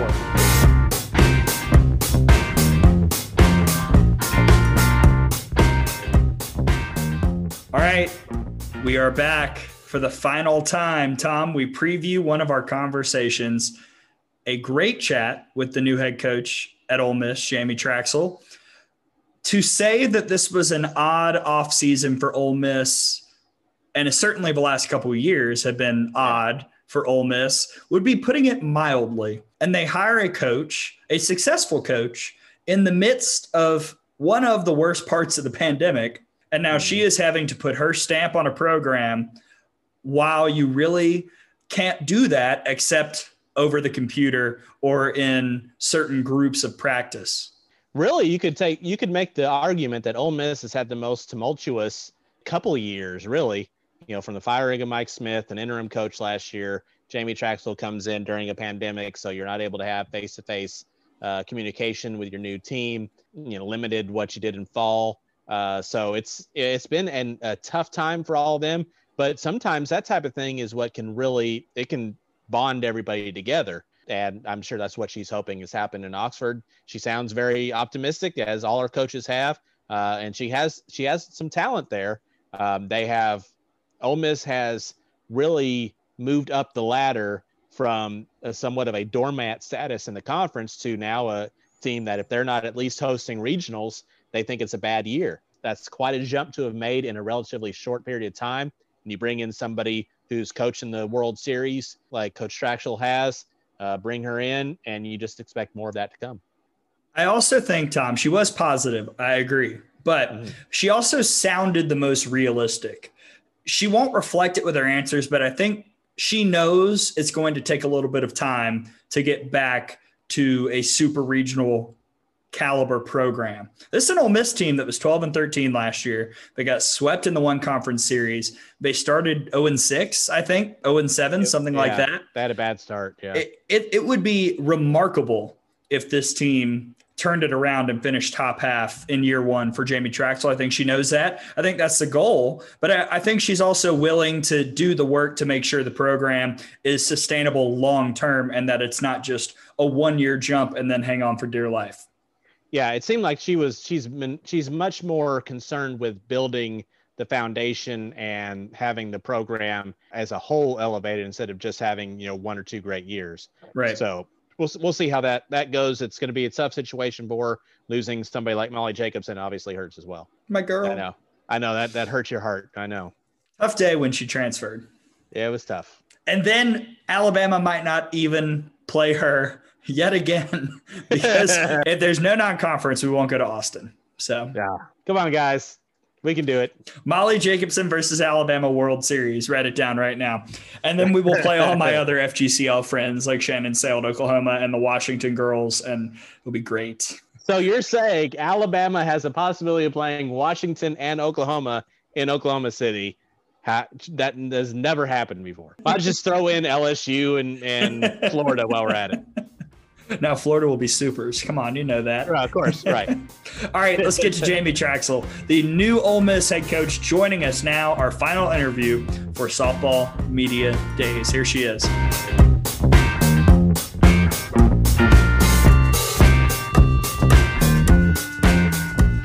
We now conclude Softball Media Days with the new coach on the block, the head coach for the Ole Miss Rebels, Jamie Traxel, coming in from Minnesota to Oxford to run the Ole Miss program. Coach, welcome in. How are you? I'm doing great. Thanks for having me. Of course, Coach. So we have to ask, this has been kind of a strange offseason. Obviously, you get hired in the middle of a pandemic, kind of in the early stages of what was going on. We'll break down that in just a moment. But what was it about the Ole Miss job that drew you from Minnesota?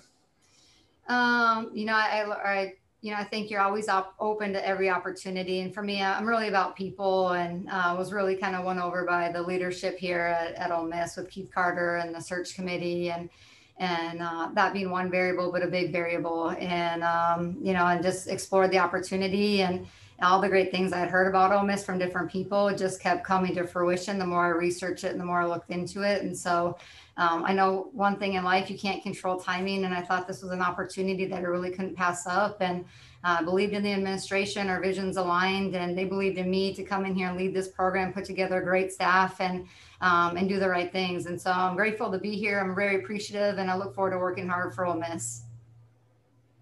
Coach, it's obvious, coaches take jobs and move at different times. That happens kind of all the time. But how difficult has it been taking a new job during a literal worldwide pandemic? And then how have you been able to connect with your players, considering that the face-to-face contact has been kind of somewhat limited? Yeah, it definitely had its different challenges. I've been fortunate to have some different opportunities the last handful of years, really. So this one had its own with COVID. And so coming down here, transitioning down here is a little bit more challenging. And but we were able to try to connect with our players right away. We held a lot of different Zoom calls, team meetings, almost weekly, really. Just to get to know people. We did one with every individual on our team. And that has been a little bit challenging just through the fall, just because you have less kids that just stop in and, kind of have just general random conversations and stuff. So, but, the people down here have been great, very welcoming as much as we've been able to meet them. And certainly it's a great place to work. So we tell our teams to be adaptable all the time. And I guess this is a lesson for us to do too. And just roll with it and take advantages of the things that you get to do versus focusing on the things that you don't. And we're a work in progress. We're a new coaching staff here. So we'll take it day by day, piece by piece, but excited for the journey here and what we've been able to accomplish so far and the relationships we're building with our players. Coach, it's not a secret that the fall certainly seems easier for the schools down in the South versus in the North, where you've got the snowy weather and much colder temperatures, although you could confuse me today. It's freezing over here in Alabama. But what advantages have you noticed already just coaching in the South for a limited amount of time compared to when you were coaching up in the northern part of America? Yeah, it's hard because I only knew one thing. I mean, my whole coaching career. And so you adapt to what you were able to do. And so coming down here, that was actually an adjustment for me, to be honest. But we were able to run a bunch of individual weeks, to start off in September and then transition into our team practices, the 20-hour weeks. We're generally up north. You probably switch them just because you might run out of nice weather later in the fall. And so, and we had a couple COVID a couple of players that were out early in the fall and losing them from some practice time when they only had, 4 hours of practice versus 20 was a big difference. And so I think that's one thing is being real consistent with your practice facility, having the accessibility to that, throughout the entire semester and really kind of designing and setting up your practices to run the course of the fall, breaking things down, doing your individuals and then transitioning to team practice. And Coach, how did you approach fall practice here this year, considering you weren't able to play other teams, and what did you do for the fall? Yeah, we spent a few weeks, like I said, about doing individual workouts, and that was good for us because with the new staff, I mean, there's new terminology, new ways of running practice. So it's a two-way street with all of us getting to know each other, and so it was nice to be able to do a little bit smaller groups. We were at the field probably 6 hours a day as a coaching staff, 6-7 hours running small groups to get to know our players and introduce what we do and our terminology. And then we did some different inter squads throughout the fall. And then we ended the fall with a 3-game Red Bull World Series and did something a little bit different in terms of drafting teams and wearing full uniforms and really playing for something and having the teams kind of set up because of different challenges that we had throughout the fall. So we finished really well. It was a great way to end it with a lot of energy, a lot of passion. A lot of personality and competitiveness. And then we had 2 days of individuals that really, I think, showcased just how much growth we had together and how well we continued to develop and the progress that we made through the fall. So it was a great way to end the fall in kind of an unconventional time. Jamie Traxel joining us here for Softball Media Days. Coach, you mentioned a new staff for you in Oxford, but not totally new for you. You bring one of your assistants from Minnesota, Katie Reikovich-Browder. How important was it for you to have her come with you and have somebody that be alongside you in a place that was really new with all new players? I think that's, it's huge. And like I said, the last handful of years, I've had some different opportunities, and having someone come with you or a couple of people on your staff, it makes such a difference. They know how you work, they know what you want. you kind of feel like you're in it together with someone right away because you come in and attack it together and start from there. And obviously Katie had some previous history here at Ole Miss. And so her having familiarity with just who's here, who to contact, especially during COVID, because no one sees each other, you know, you kind of stay in your offices, you stay in your building. So who to reach out to, you know, who to communicate with. You know, Katie's a great young woman. She's a great coach. She's kind of got that it factor, you know, on and off the field. And so to kind of be in it with someone and feel like you're building something with someone, for me, it means a lot. That's how I am as a coach. I'm very collaborative, and it definitely makes the transition a lot easier wherever you go when you have people by your side attacking the challenge in front of you. As far as your roster right now, how are things looking in the circle for you with the loss of Molly Jacobson, and who is stepping up as far as leadership? And then talk about your new pitching coach, Riker Chason, as well. Yeah, Riker is a dynamic young man. This guy he's a star, and you know, spent a lot of time with this hire, you know, probably over a month, to be honest, and what felt like about 100+ hours or so in terms of conversation and really doing my due diligence and using and calling references and just different people I knew were connected to him. And everybody said the same thing. And he really is. He's a net guy. He's a phenomenal coach. Obviously he's been with a great program and a great head coach in Veterina at LSU. And he's fantastic. And our pitchers are getting better. I think they enjoy going to the bullpen every day. I think they've taken a lot of pride and satisfaction in their development over the fall too. Everybody's getting better, and consistently we've had different players step up, especially a lot of our older pitchers and Ava Tillman and even Lindsey Johnson and Anna Borgen. And so, you know, we know we're going to be a pitch by committee type of staff. And it's our job to make sure we continue to develop our pitchers and put them in the right places to be successful and make sure that we're using their strengths with each other as the matchups that we do have. And so they've made great strides, and we know that their time at home on their own is really important because we got about 2 months off. And, you know, we fully expect to be able to hit the ground running from the progress that we made come January to be ready and prepared as possible come February. Something you said that really intrigued me there when you're talking about the players really enjoying coming to practice. How important is that, but having that type of mindset right now, considering all the change that's happened at Ole Miss and then, you know, the situation we're in with COVID right now?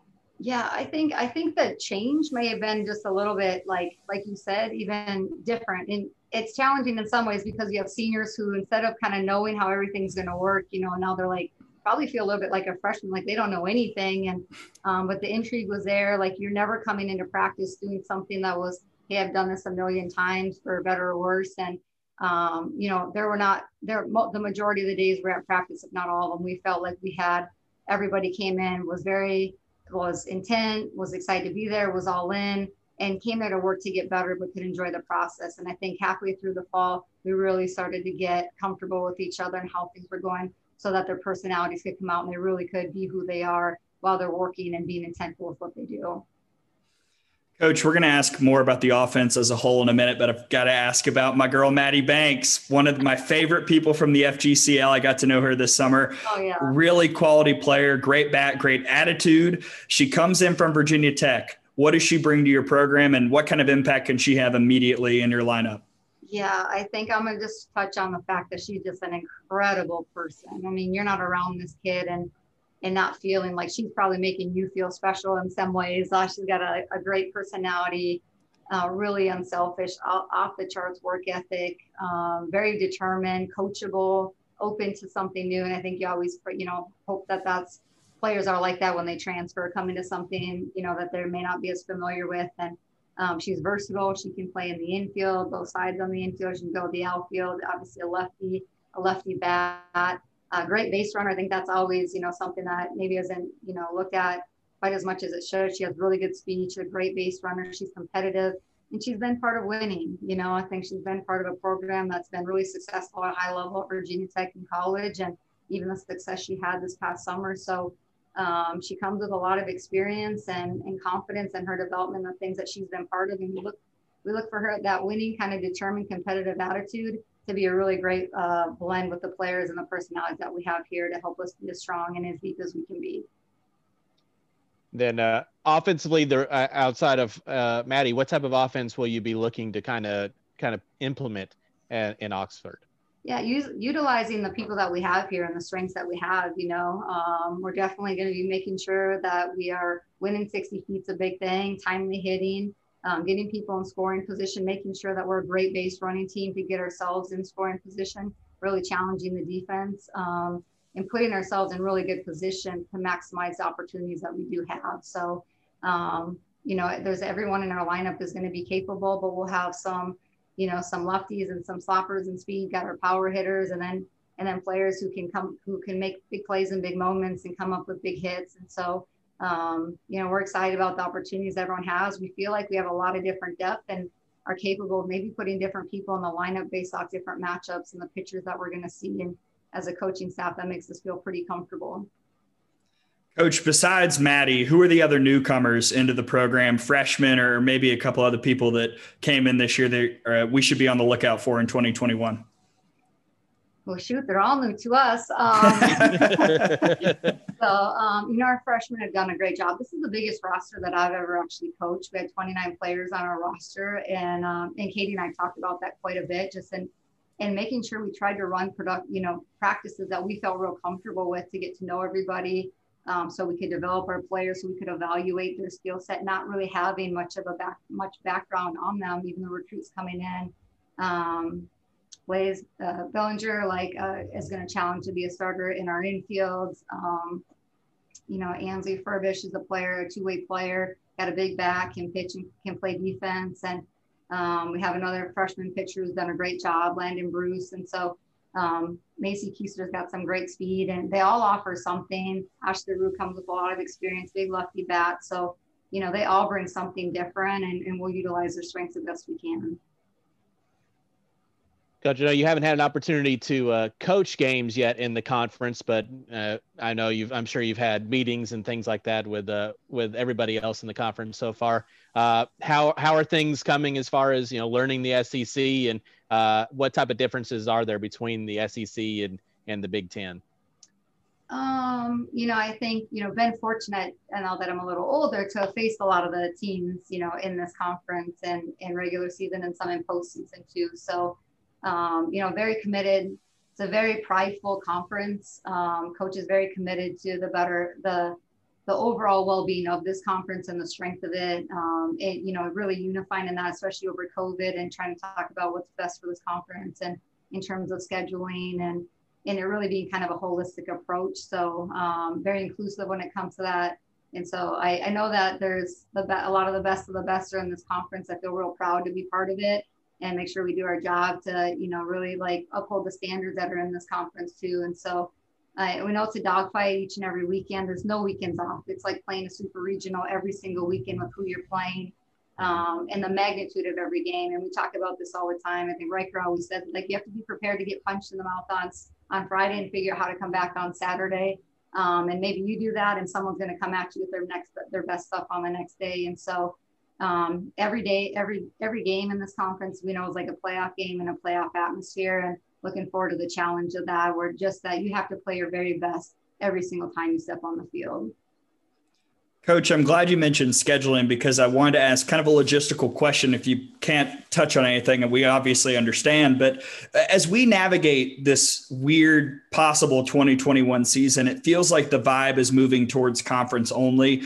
Obviously, no decision's been made, but that's just kind of what the feeling in the air is like. As a coach right now, do you still have to have non-conference opponents at the ready? Are there still teams that you're talking to right now as if 2021 will play out regularly, knowing that that might not be the case? Yeah, right now we haven't made any changes to our schedule. I know the aim is to make this holistic, as holistic as possible. We haven't taken anything off the board. There's been, we've talked about everything from, keeping the schedule the way it is to, conference only, and just making sure that we are having those conversations. So we are prepared for anything that is asked of us. And, but right now the conference is committed to keeping this as full as possible, playing our non-conference games, allowing us to play midweeks and trying to get to that 56 games. And if we have to make an adjustment, there's contingency plans that are kind of getting in place right now and being talked about a little bit more in depth. And we know, just as coaches, just like other sports in the fall have had to endure, it's nice to plan. And I think we're all planning for one thing, but knowing that we may have to make adjustments if it calls for that because of COVID and health reasons and safety. And we're all willing to do that. But I think we appreciate the conference's effort to really maximize this season. For, last year our season was cut short, and trying to do as much as they can for not just softball, but baseball and the other spring sports that were cut short last year. And I think we respect and appreciate their efforts at this point. Talking with Jamie Traxel, is the Ole Miss head coach on Softball Mini Days here on Out of the Box. And we like to wrap things up. We have 3 kind of fun questions to ask here at the end of the interview. And one of my first ones, something I've asked every coach and got some really interesting answers, is coming off of what happened in the Major League Baseball World Series this year. Tampa Bay really used analytics to get them in the right position and get them there.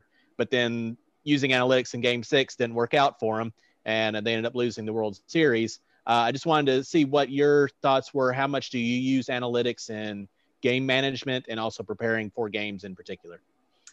Yeah, it's something we're really trying to dive into. Our sport has been transitioning towards that, for a few years now, especially. And I'm fortunate to have a couple young coaches on my staff that are all about that and kind of dive into the tech side of it and the analytics. And so as much as we can, I think it's just part of your preparation, and it's a balance of both, as much as you can use it. I don't know that we're to a point right now where that's the only way that we approach our game, prepare for a game, and make decisions. But in terms of how we have our plan and what we want and foresee happening, we'll follow that game plan. But if you have to make adjustments and in-game decisions that, because it goes a little bit off the rail, then you go back to maybe the coaching and making the best, decision that you feel from your evaluation, not just what the numbers say in that moment. And big thing for us is just knowing, and we tell our players to do this, when you're prepared, you go out there, you can lay it all on line with no excuses, no regrets, and it doesn't always work out for you. But the more that you trust your preparation and feel confident in your decisions because they came from the right place, and the more that you feel confident making them, and hopefully most of the time they work out. And if they don't, that's just the way the game goes, and you give credit to your opponent. Okay, Coach, I know everybody is sick of elections, but let's say that you got elected the czar of college softball. You're in charge. You are running everything. What is one change that you would make to the sport? It could be a rule. It could be scheduling in terms of just how all that works, whether it be the NCAA tournament or regular season. What do you think? Oh, wow. Loaded question here. So I'm glad I don't ever have to make this decision because you can't make everybody happy for sure. It's a tough one. I don't know. Well, maybe from your perspective of being a coach in the North for most of your time, is there a way that you think maybe it could be maybe the committee or something can better weigh how things are done to kind of make the sport more equitable, or is that necessary, do you think? Yeah, I think that, I guess now that you say that, as far as that. Yeah, Tom, I think in terms of now that you say that, it's I think basketball does that, where they have different point systems for home games and away games, or maybe if you're hosting, and not sure what the right answer is for that. Obviously, if I was coaching the North, I'd probably really be thinking about that. But I think fair is fair, and you want everyone on the equal playing field to go out so you can play your best when it matters the most, and have your true champion. So, gosh, I don't know. It's a loaded question. I didn't really give a good answer, but Tom maybe he's onto something there. Well, this one is, I think, hopefully will be not quite as loaded, although you might make people mad. I don't know. I hope not. When coming down to Oxford, we have a show. We have a segment of our show called Tom's Hungry, because I usually am. But we talk about where we've gone to eat when we're out on the road, and we even to the point of ranking them. What have been some of the spots that you have hit in Oxford that have really jumped out at you? Oh, well, it's a good question, except for COVID. I've been pretty diligent about staying inside and not going out to any restaurants, really. Sure. There's a anywhere that has a great to-go menu. Yeah, El Agave. Mexican restaurant here in Oxford is outstanding. So that's probably the one place that I've actually been. Katie and Riker visit there often, or Katie's been there for multiple years. So El Agave Mexican restaurant is phenomenal. Would recommend that to everyone, even if you don't think you're a Mexican food lover. There's something on the menu and the food is outstanding. Ooh. Anywhere from your travels, possibly, that when you were at Minnesota traveling around the country that you really enjoyed? Oh man, I got the palate of a 12-year-old. So my food tastes are pretty bland and pretty simple. So I'd say here they have a lot of really good food. We've had a couple of people bring some things in, and I know they have a good reputation in Oxford for the quality of food in the restaurants they have, and everything I've eaten to this point has definitely not disappointed. And there's less chains down here. There's not a lot of chain restaurants in Oxford. So a lot of like really good tasting home cooked kind of food that you get almost everywhere you go. Well, that's one thing about coming down to the South and being in the SEC. You're not going to go hungry. I promise you that. There's going to be plenty of places. I've heard that. Yeah. We'll make sure you get some good spots on the road in 2021. Yeah, I look forward to it. I look forward to being on the road and playing games and, diving into this conference and, kind of proving myself in some sense in our program and, upholding the standards and expectations of the best conference in the country. Mm-hmm. Well, Coach, we're really excited to see you in 2021. As we've talked about, we don't know what the schedule will look like, but we know at the very least we will see you in Tuscaloosa for the SEC tournament. And best of luck to your team in between now and then. Thank you for joining us. That was great. Thank you for having me. Safe and happy holidays to you and your family. Thanks, Coach. You too. Thanks, Coach. That was Jamie Traxel. Excited to have her in the league, Tom. Absolutely. Yeah, I think she seemed very excited to be in the SEC. I think that was kind of one of the answers I thought was pretty telling when I asked her about the difference between the SEC and the Big Ten, about really she's very concerned with holding up the standards of the conference, not just of her program. So, right. Yeah, I'm looking forward to it. I think she's going to be successful at Ole Miss. It could be a tough 2021, but I think she will develop the program, the foundation that she'll need. And we've also found out we have a lot of Mexican food fans in the conference. Yes, I feel bad. I hadn't considered, we're in a pandemic. She hasn't eaten out. She hasn't been out very often. You're right. But we'll make sure that she gets some good eats in Tuscaloosa and all these other places. What we should do, Tom, we now know all these coaches, but the ones for sure that we have asked about food, let's all go to dinner at the SEC tournament. Why not, right? Yeah, absolutely.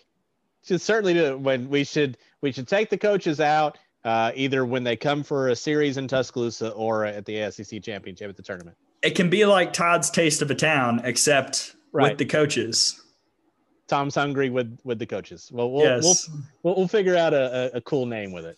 Yes. If there are any other coaches who Alabama might play and they're fans of those teams listening, let us know. If we need to reach out to Patty Gasso and say, hey, coach, we're in Oklahoma City. Do you want to be a part of Tom's Hungry with the coaches? Oh, we're going to that steakhouse. That's the way in Oklahoma City. Of course. Yeah. All right. Should we give our top 5? Are you ready for this? Okay. I don't know if I am, but yeah, I think we can. Way too early. And I have a feeling that mine is going to be somewhat unimaginative, if that's the right word, because I think it's going to be somewhat chalk. Interesting. But we'll see. There is one scenario. I've got 7 teams written down right now. I'm trying to cut it. There's one team that if they make, I'm going to look like a complete hypocrite. And I think you know what that team would be. We'll see if they make the list when we come back. We've got final thoughts. We will recap the entire event, plus our way too early SEC top 5 in no particular order. Softball Media Days finishes up when we get back here on the Out of the Box podcast.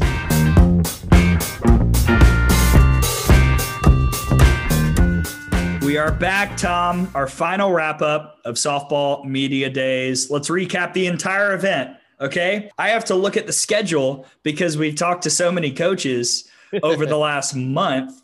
It's kind of insane. We spent episode 1 with Tim Walton, Courtney Deifel, Ralph and Karen Weekly. Episode 2 with Larissa Anderson, Mississippi State's Samantha Ricketts, and Mickey Dean out of Auburn. We spent episode 3 with Rachel Lawson, Joe Evans, Beth Tarina, and finally episode 4, Patrick Murphy, Lou Harris Champer, Bev Smith, Jamie Traxel, Final thoughts. Everybody's heard these interviews now. Hopefully they know that these coaches are, in fact, to quote myself from the premiere, really, really cool. Yeah, I think that's the main takeaway. This shouldn't be the only time this happens. There needs to be a lot more exposure on a lot of these coaches, media-wise. I don't know if they will necessarily want that, which I certainly understand. I know, as I've said before, dealing with the media might not be some of these coaches' favorite things to do, but I didn't think we had a clunker in any of them. I thought all 13 were very good, gave very good, thoughtful answers, were very pleasant to deal with, some to the point of being delightful. So I would like to see more of this type of thing done to more expose the personalities and the really just great coaching minds that we have in this league. And I also think, well, first off, to your point, I was in charge of setting the order. A part of it was availability. Whose interviews did we have when we released episodes 1 and 2? Another part of it was runtime. I did not have any situation where I said, this was bad, we're going to bury it. We're going to put this interview in the middle of an episode with 2 great ones. Everybody was good. And I think you're right. That does showcase how smart these coaches are, the savviness that they have with the media, how eager they are to talk about softball. And while I do not think it is our place to do it for the rest of the country, softball media days could be just as fun in the Pac-12 or the Big 12. Oh, yeah. So there are other people out there, other podcasts who can do this same thing. It is difficult, but it is not impossible. Give it a shot. The sport deserves more coverage. A lot of outlets do a great job with it now, but we can do more and we can do better. And I think we did our part with this series. Yeah. And I also, credit to the SIDs and the coaches of realizing, because 3, 4, 5 years ago, if they got a interview request from a podcast, it, automatic delete, but, understanding that, this is becoming such a popular and a big medium that they can use as something to forward their own programs. I think it was very smart of them. And I hope that all the people covering the sport do listen to these interviews, because a lot of people are going to ask questions that these coaches do answer. I think Jamie Traxel gave a great answer about scheduling and about what the non-conference looks like right now. So folks, if we don't care, listen to the podcast, use some of these interviews in your stories. If you want, just make sure you cite Out of the Box. That's my only request. At @OutOfTheBox_pod. Just go ahead and put that on there and we're good. And if you include us in an article, we will send you a koozie. So the box is still in my car. we got a shirt. We got all sorts of stuff. Okay, Tom, are you ready for your top 5? Okay. Yes. No particular order. Okay. Give me a team. Well, I'll go ahead and start off with the lead off. We'll just put Alabama in there. Me too. Yeah. Do you see a scenario where they're not in the top 5? It would be very, very difficult. I think there would have to be multiple injuries and just some bad luck. Even because I think even as much as there was that in the non-conference schedule in the 2020 season, as I've said it numerous times on this podcast and others, that one of the biggest disappointments about the way the 2020 season ended was I really thought Alabama had just turned the corner. Yep. And I thought they were about to go on a big run in the conference. I don't think that they will need that necessarily if there is, say, a conference-only schedule. I think they've turned that corner already. And hopefully, I think it would only, as I said last episode, it would only help the better teams in this conference if it is a conference-only schedule. Pro of conference only can't get off to a bad non-conference starter. So cue the Eddie Murphy gif. Yeah. Chess, not checkers. All right. I've got Alabama as well. I'll move to my second team, Florida, right? You've got them, I'm sure, in your top 5. Yeah, I do. And that is, I wrote that down knowing, or at least thinking right now, Skylar Wallace is not a part of the team. If she's on the team, then all of a sudden we're talking about a team that pushes Alabama, we both think, for the top spot.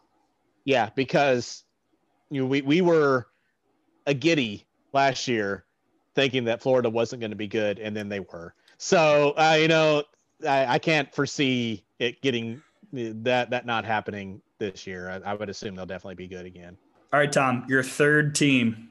Well, I know that the team that you really liked last year, and I think they're just going to continue their upward momentum. The team that's going to be fighting for the championship is going to be LSU.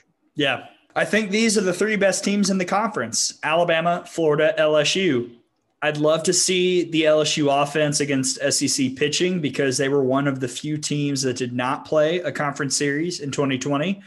But that pitching staff, I mean, if they get better in this offseason than what they already were, which was much improved from 2019, if they're better than 2020, look out. It's all about whether or not they can finish it off. That's what we talked about in the episode and when you talked to Beth, and it's all about, can you avoid that late season swoon? Are you the same team in May and June that you are in February and March? If they are, look out. All right, my fourth team, Kentucky. The Enigmas. The Enigma, you put them in. Rachel Lawson sold me. They are not my buy-in team. They are not my buy-in team. I actually think they are top 4 good. But I'm not sure what it says that I was struggling so much to find a fourth team that I liked. But I do have Kentucky in. I think if Autumn Humes and Grace Ballman make the jump, and I think they've got the pieces to put an offense together that will miss Alex Martins and Bailey Vick, but not too badly. So I've got Kentucky in my 4th slot. Okay. I don't think I'd have them in my top 5, but I think they're definitely in that next level that could jump in. I can see that very easily. All right. Who's your 4th? This is, I think, my surprise team. I don't know if you'll have them in your top 5. I'm putting Arkansas in. Whoa. Yes. But Tom, you made fun of me mercilessly for a year about Arkansas. Correct. But that wasn't this year. And that was before we talked to Courtney Deifel. Explain yourself. It was delightful, by the way. Yes. I really think if Mary Half has completely healed, which surely to goodness by now she has, and we saw All-American Autumn Storms, how good she can be if she's able to sustain that and do that the second time seeing a team. I think their pitching is going to be outstanding. I think their offense is just continuing to improve. They have mashers up and down the lineup. And I think this is kind of the point where we can see a team like Arkansas take that next step. And I'm going to go with the Razorbacks this year as doing that. If there ever was a time to ascend, it's now, right? Because all these rosters are inflated, but Arkansas's got, I think, a steadiness about their lineup that not many teams have in terms of 1 through 9, the infield, the pitching staff, if it all comes together. And like I said, I had trouble after 1 through 3. So if you're 4th in the SEC, you're 9, 10, 11 in the national seeding. Yes, there's always a team that you're not thinking about that you're thinking is going to be middle of the pack in the conference, that is going to either schedule wise or just getting some big wins, knocking off some teams on Sunday to avoid a sweep maybe, or to finish off a 2-1, that are going to be able to just be consistently able to get themselves up. And I think Arkansas can be that team this year. All right, Tom, finish us off. Number 5, your 5th slot. Who is it? Well, I mean, Missouri. I love it. I mean, how can you not be sold on Missouri after listening to Larissa Anderson? I know that much. I think she's going to be I think they had the mentality of, the spoiler mentality last year, but this year, knowing that there's a medal, there's a goal at the end of the tunnel, I think that'll bring them even more together. And I really think that they can be that team. That they were already the team you didn't want to play, but now they have something to play for, and you don't want to play them. So look out. Love it. I've got 2 teams on the outside. One is Mississippi State. One is Tennessee. Mississippi State is right there. Yeah. Yeah. I think Mississippi State is the team I think I'm going to latch on to as maybe the dark horse of the whole thing. But my 5th team is Missouri. Yeah, there you go. I think you hit the nail on the head. They learned last year, we are playing for the love of the game. We are playing because we love this sport. They bought in.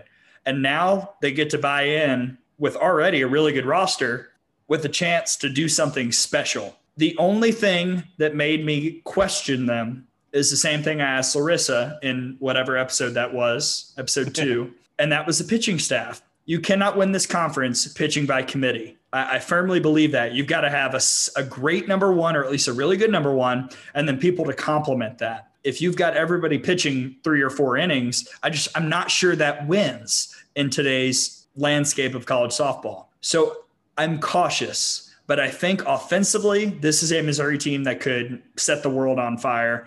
And it's because of that, as well as believing in my friend and volunteer assistant, Michaela Transu, I think Missouri will be a top 5 team in 2021. There you go. Yeah, I was going to say that I thought Mississippi State and Tennessee are right there. And then, but I think there's no team that you can just roll out the helmets and beat. Whoever finishes 13th, 12th in this league is going to have some good wins on the year. Again, I don't know what the tournament's going to look like. But if we have a tournament where there's 64 teams in it, this could be another year where all 13 make it.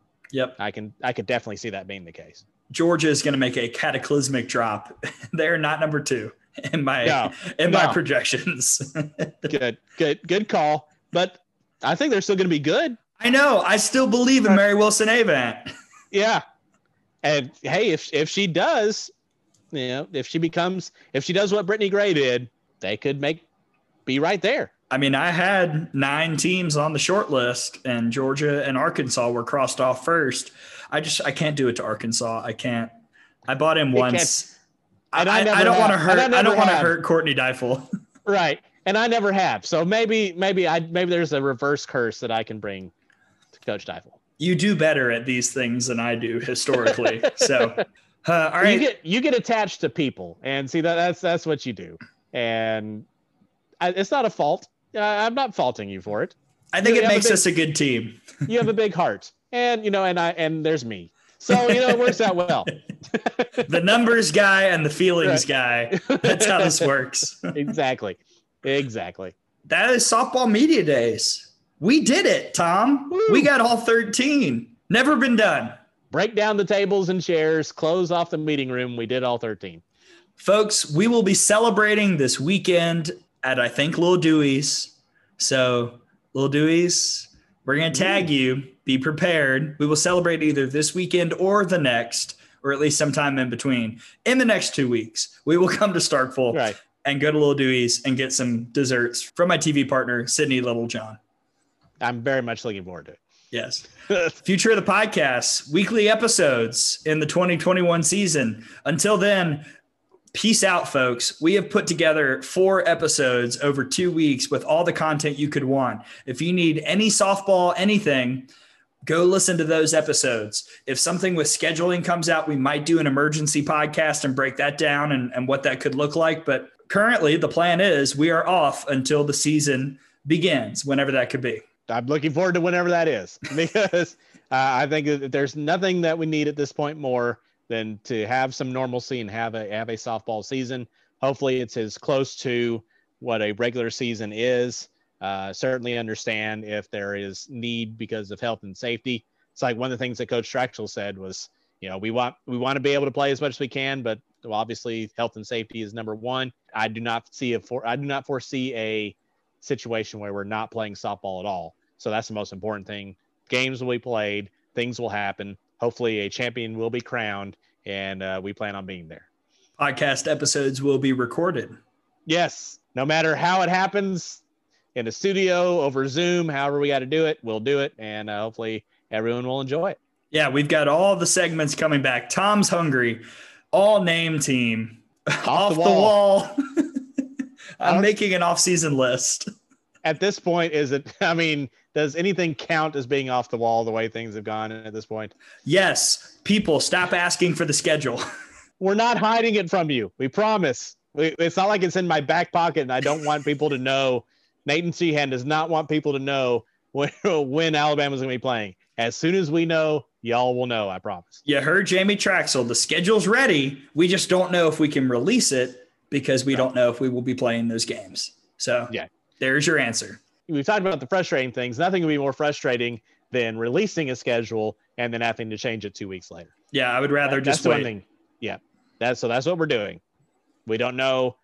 We've already seen people say that no fans are going to be allowed or something. We don't know that. We don't know what the plan is going to be. We don't know what it's going to be like in February or March. Let's everyone just calm down. Things don't happen in a microwave. You just got to wait. Yes. As Taylor Swift once said, you need to calm down.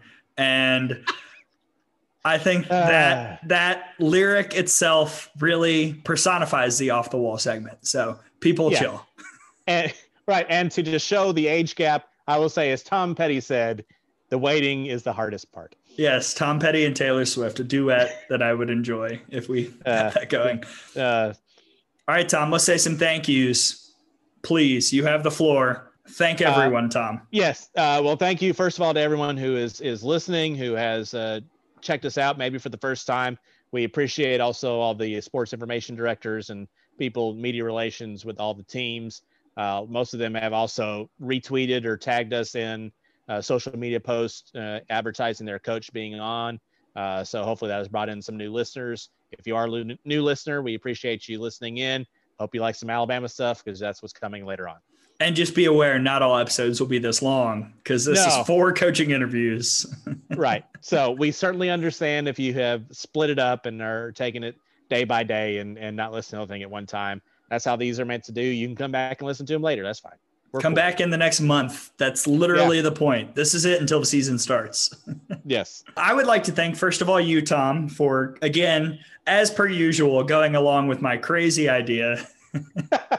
I pitched these things and you're like, okay, sure. Yeah, sounds good to me. So thank you to you.